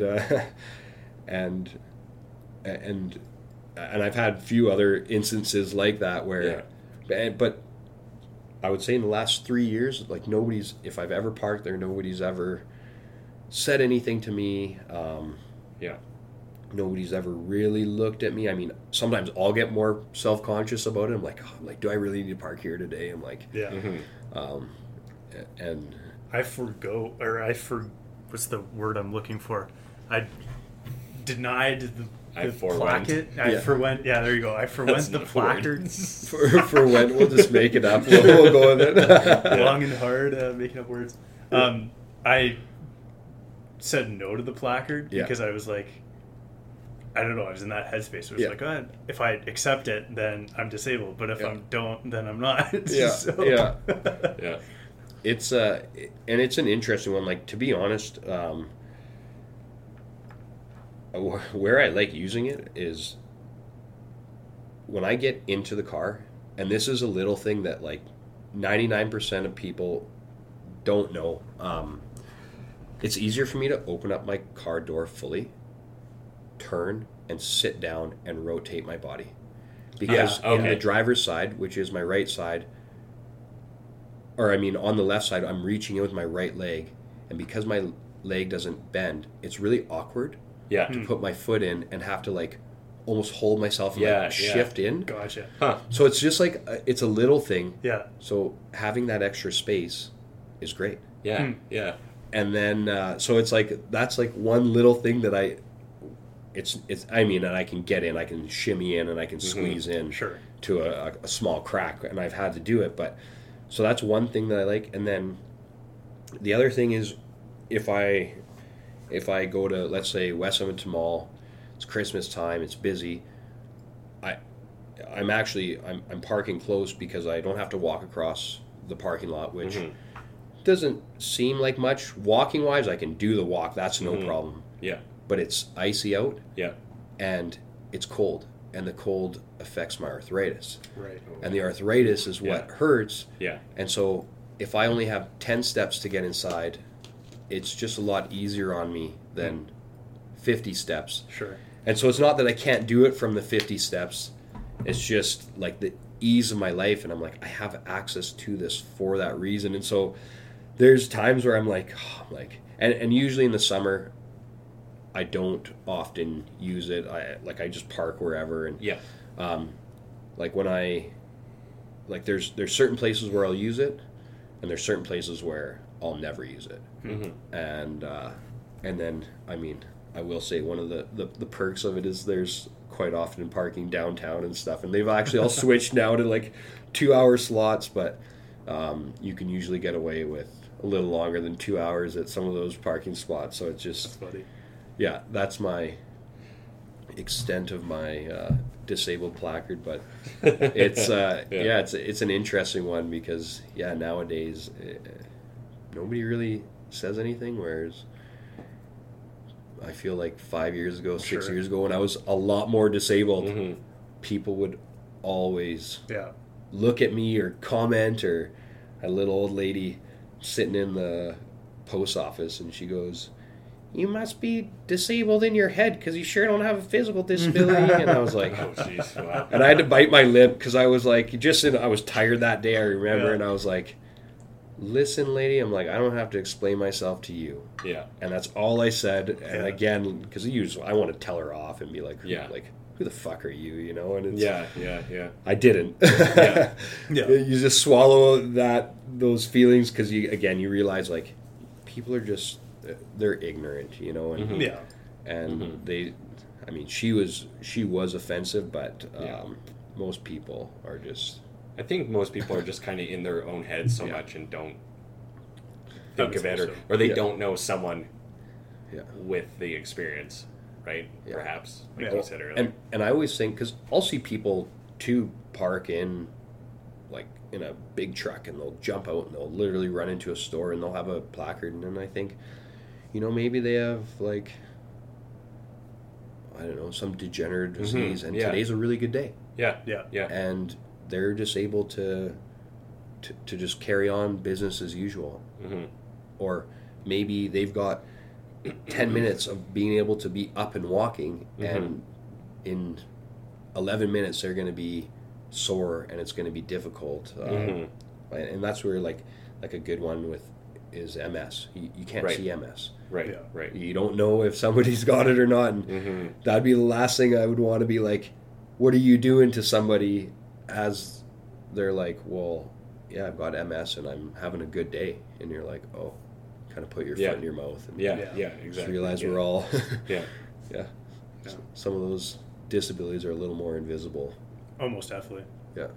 If we really want to get meta with it, I think that everybody is disabled in their own way. Everyone is disabled. They just like, it may be a mindset or maybe something else. Right? It might not be physical, I suppose, right? Absolutely. So, Yeah. Huh. So, I mean, we're flirting with 2 hours here, so that's probably pretty good. Where can people find you now? Tell us a little bit about your book, maybe. Yeah. The Ups and Downs Almost Dying. I co-authored it with Michael Belzil. So I actually told him a story. I mean, he's a wordsmith. He's a genius when it comes to that. He's just like a writer. He's a writer. Okay. He's a friend of mine. So he's one of the few people I know from before I broke my legs. Oh, really? So I worked with him at the Outback Steakhouse. Oh, no way. And then, do those even exist anymore, by the way? Not here. I think we've lost all our Outbacks. Yeah, that's kind of sad. Can't get the bloomin' onion. The bloomin' onion there. That's kind of sad. The Alice Springs chicken. Shit. No. They had some good foods. Yeah, they did. Actually, I really enjoyed those. And then, we worked there together. And then we actually, him and a couple other people, we went to Mexico together from when we were working there. And then he moved to Spain. And when he moved to Spain, we just always kept in touch. Yeah. And I would always sort of like go over to his place and visit with him, or he'd come over when he was back in town. And then he was going through a transition where he was either going to move to Montreal or he was going to move back to Edmonton. Mm-hmm. And he came over at Christmas. And I was looking to share my story, and I wanted to write it, and I was looking at Kijiji and whatever, and I was losing my mind because these guys are like, I'll give you 25,000 words in 3 months for $15,000, and I was like, how can I give you that much of my time when you're in India or whatever, and the time difference, and how am I going to get you all that information that you're going to need to write this book? Iterate it properly. So I was like, and then I talked to my dad about doing it, and my dad's a psychiatrist. I mean, he's well educated. Okay. Yeah. So as far as writing a novel, this would be different, but he could write a story for sure. Yeah. And he's like, I can't, and just because of the emotional side of things, and I would say I'm a fairly competent writer, but I tried. Like I mean, even when I was writing this book, there'd be times where I would start crying. I would just break down because I would be reliving some of these moments and trying to put as much detail into it as possible. And it was difficult. And so I was like, no. So Michael always had stories that he wrote, always, from as far back as I can remember. And he's sitting over, and we're having a scotch and just catching up, and he goes, have I told you my latest story? Have I read it to you? And I was like, no. So he reads it to me, and it's like the cartoon light bulb goes off, and I'm like, ding, ding, ding. I'm like, hey, would you want to write my story for me? And so he goes, okay, let me think about it. He goes, I'm basically transitioning, so I've got to figure out where I'm going to be, and I got to sort some stuff out. But he's like, I think that could be something that we could at least try. And because I mean, anytime, I'm sure you guys have figured out, you're working with a friend, you want to make sure that you can work as partners, Yeah. as well as keep the friendship, because you don't want to lose your friendship over some really a work thing. Sure. Yeah. Exactly. And so we kind of started, and so we started on a Google Doc. Yeah. And we started with questions. From questions came questions, and so on. I think I was sharing all of this with you, and we started putting paragraphs and pieces together and stories, and then we started to come up with sections, and we started to rework the different chapters around, and really cool process. I feel like I healed a ton from it, just researching and reliving and actually truly talking about it. So the ups and downs of almost dying, as told to Michael Belzil.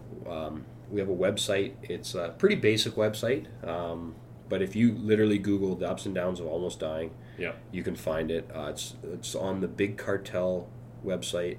Okay. I think we'll put a link. Cool. As well. Yeah, I think we have a Facebook page as well. We started. He's got a website. Yeah. We started with a website for me. It's kind of gone to the wayside, just because it's a lot of work. Yeah, and certainly.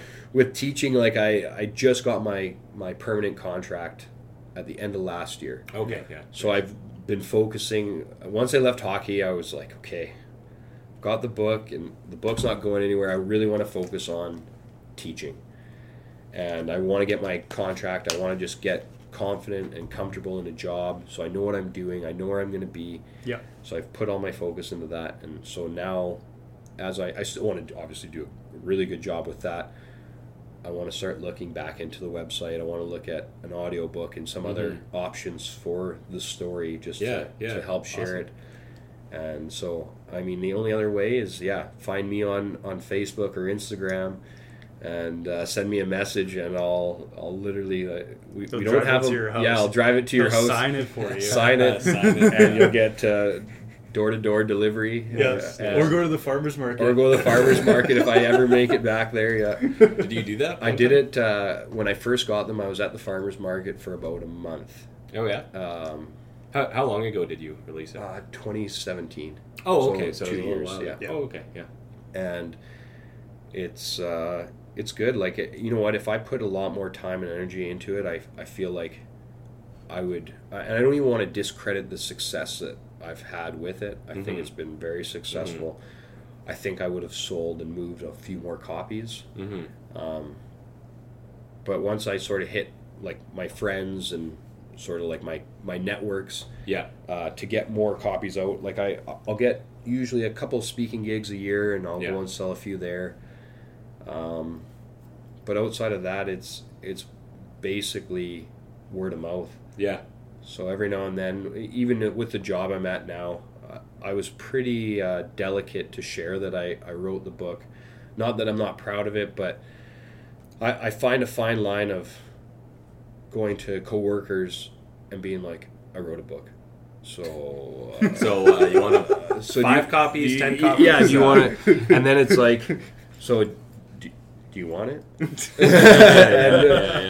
And then it's like, then you get into price and you're trying to sell it, and I'm like, so some people have heard about it, and they'll talk to me and ask me. I mean, a lot of times I'm giving copies away to people just because it's like, let's get the word out. Yeah, it's like, absolutely. I do obviously would like to recover some of my costs, but I'm never going to recover all of it unless it goes onto a bestseller list. And I've just kept them out of the chapters and stuff because of how much they take. So that's something I wouldn't mind looking into, like Audrey's books. I think they take 40%, which isn't too bad. You so all self-published. Like, do you all self-published? Do you sell it online at all, or do you just have like boxes? Yeah. Of So them at home sort of thing, or? we if we sell it online, it's through the store, and we're mailing it.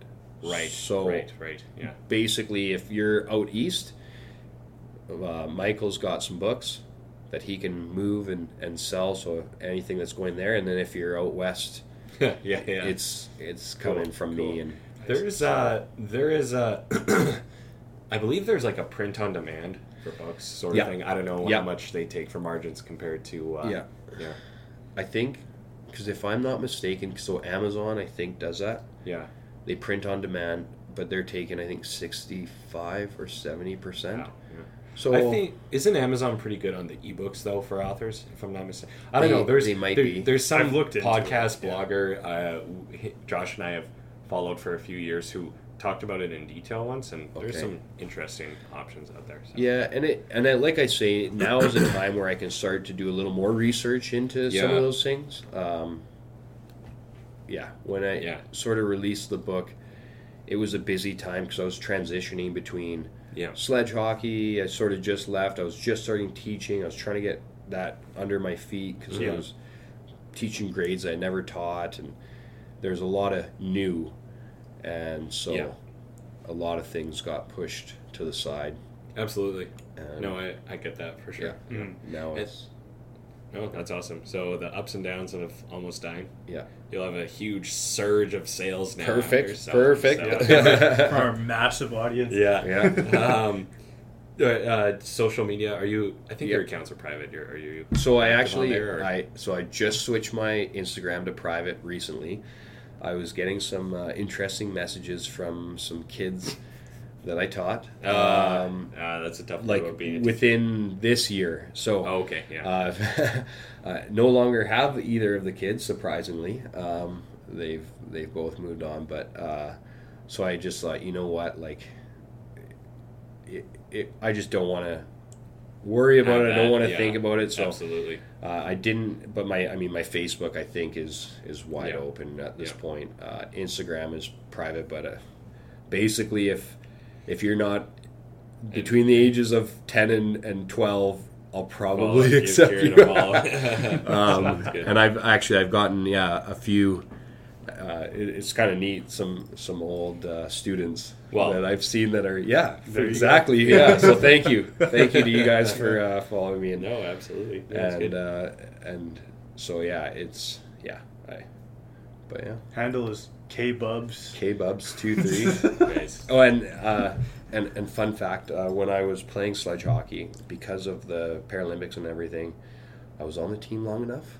I actually got verified on Twitter. So if you find Kieran HC23 on Twitter, I am verified. Nice. So nice. You got the check mark. I got the check mark. I don't use Twitter very often, but you should. But I'm verified. You should milk all of them. I actually just noticed a friend of mine's little brother who is drafted is verified on Instagram, but he doesn't have like a ton of followers, so it just looks kind of funny. I think I've got maybe 600 or something like that. Yeah. So it's like I have no followers and I'm verified. It's like why I'm verified. Yeah, but whatever. Do they just do it? Does someone contact? Yeah, we basically asked because we were like, how do we like? Why am I verified? What's the change here? You know, like men in black suits and black sunglasses didn't knock on your door, and Kieran Block come with that. Go into a private room. They take a picture, make sure you are who you are, fingerprint. So your organization. So there's basically some organizations. So Hockey Canada would be one. And after probably what I said, they're probably going to unverify me. I don't care. So, so like Hockey Canada, CBC, and some of those media outlets. Okay. Yeah. So I think what happens is they sort of like submit that being like so and so is who they are. So. Like a celebrity, let's say that's, I don't know. Who's cool right now? Yeah, I don't know. We're out of touch. I know. I can't even think of. I don't know. Billie Eilish. Her PR people probably contact her. So that would be. It would be like they would. That account, there'd be some kind of conversation between like that account and somebody with Twitter to be like, this is Billie Eilish. So and then her account would get verified. So that you don't have 35 verified Billie Eilishes or whatever. Exactly. Like the real Donald Trump representation or whatever. So I think that your names get submitted when you're with like hockey teams, organizations, and then they verify that you are who you are. Like a sports team. Cool. Or your the marketing. You'd have like a marketing media person who probably does. So they submit your name to like the Facebook media manager, and then they go, okay, check. And you put the put the check mark on there. Gotcha. So that's cool. You should get back on Twitter, man. Milk that check mark. Use that check mark. Get the book sales up, sort of thing. So absolutely, most definitely. Well, thanks for coming on. Yeah, so much. Thanks for appreciate it so much for having me. It's a lot of fun. Go listen to our episode on the Invictus podcast. Get a little bit more about Kieran and and buy his book. Link in the description. Absolutely. Alrighty. Now, wait just a minute. Before you go, just a sincere thank you for listening to the show. You can find new episodes of the Long and Hard podcast every Wednesday morning, about 9 a.m.-ish, give or take. Don't hold me to that. We really appreciate you subscribing. If your podcast platform allows you to leave a review, please leave us a kind review if you've enjoyed the content here. Just a reminder, Long and Hard podcast. You can also find our other shows, other channels, the Millennial Homeowner podcast hosted by me, and the Invictus podcast hosted by Josh. If you head over to our website, longandhardpodcast.com, and see our other shows there. Once again, a quick reminder that Thomas Harrington and Joshua Blaze are licensed real estate professionals in the province of Alberta, and any discussions here involving real estate are not intended to solicit buyers or sellers under contract. And just a friendly reminder, hey, this is a conversation. This show is not intended to be legal or professional or medical or any other kind of specific advice. Please consult a relevant professional in said area before acting on anything or any ideas you might get here. Thanks for listening as always, and we'll see you next week. Peace.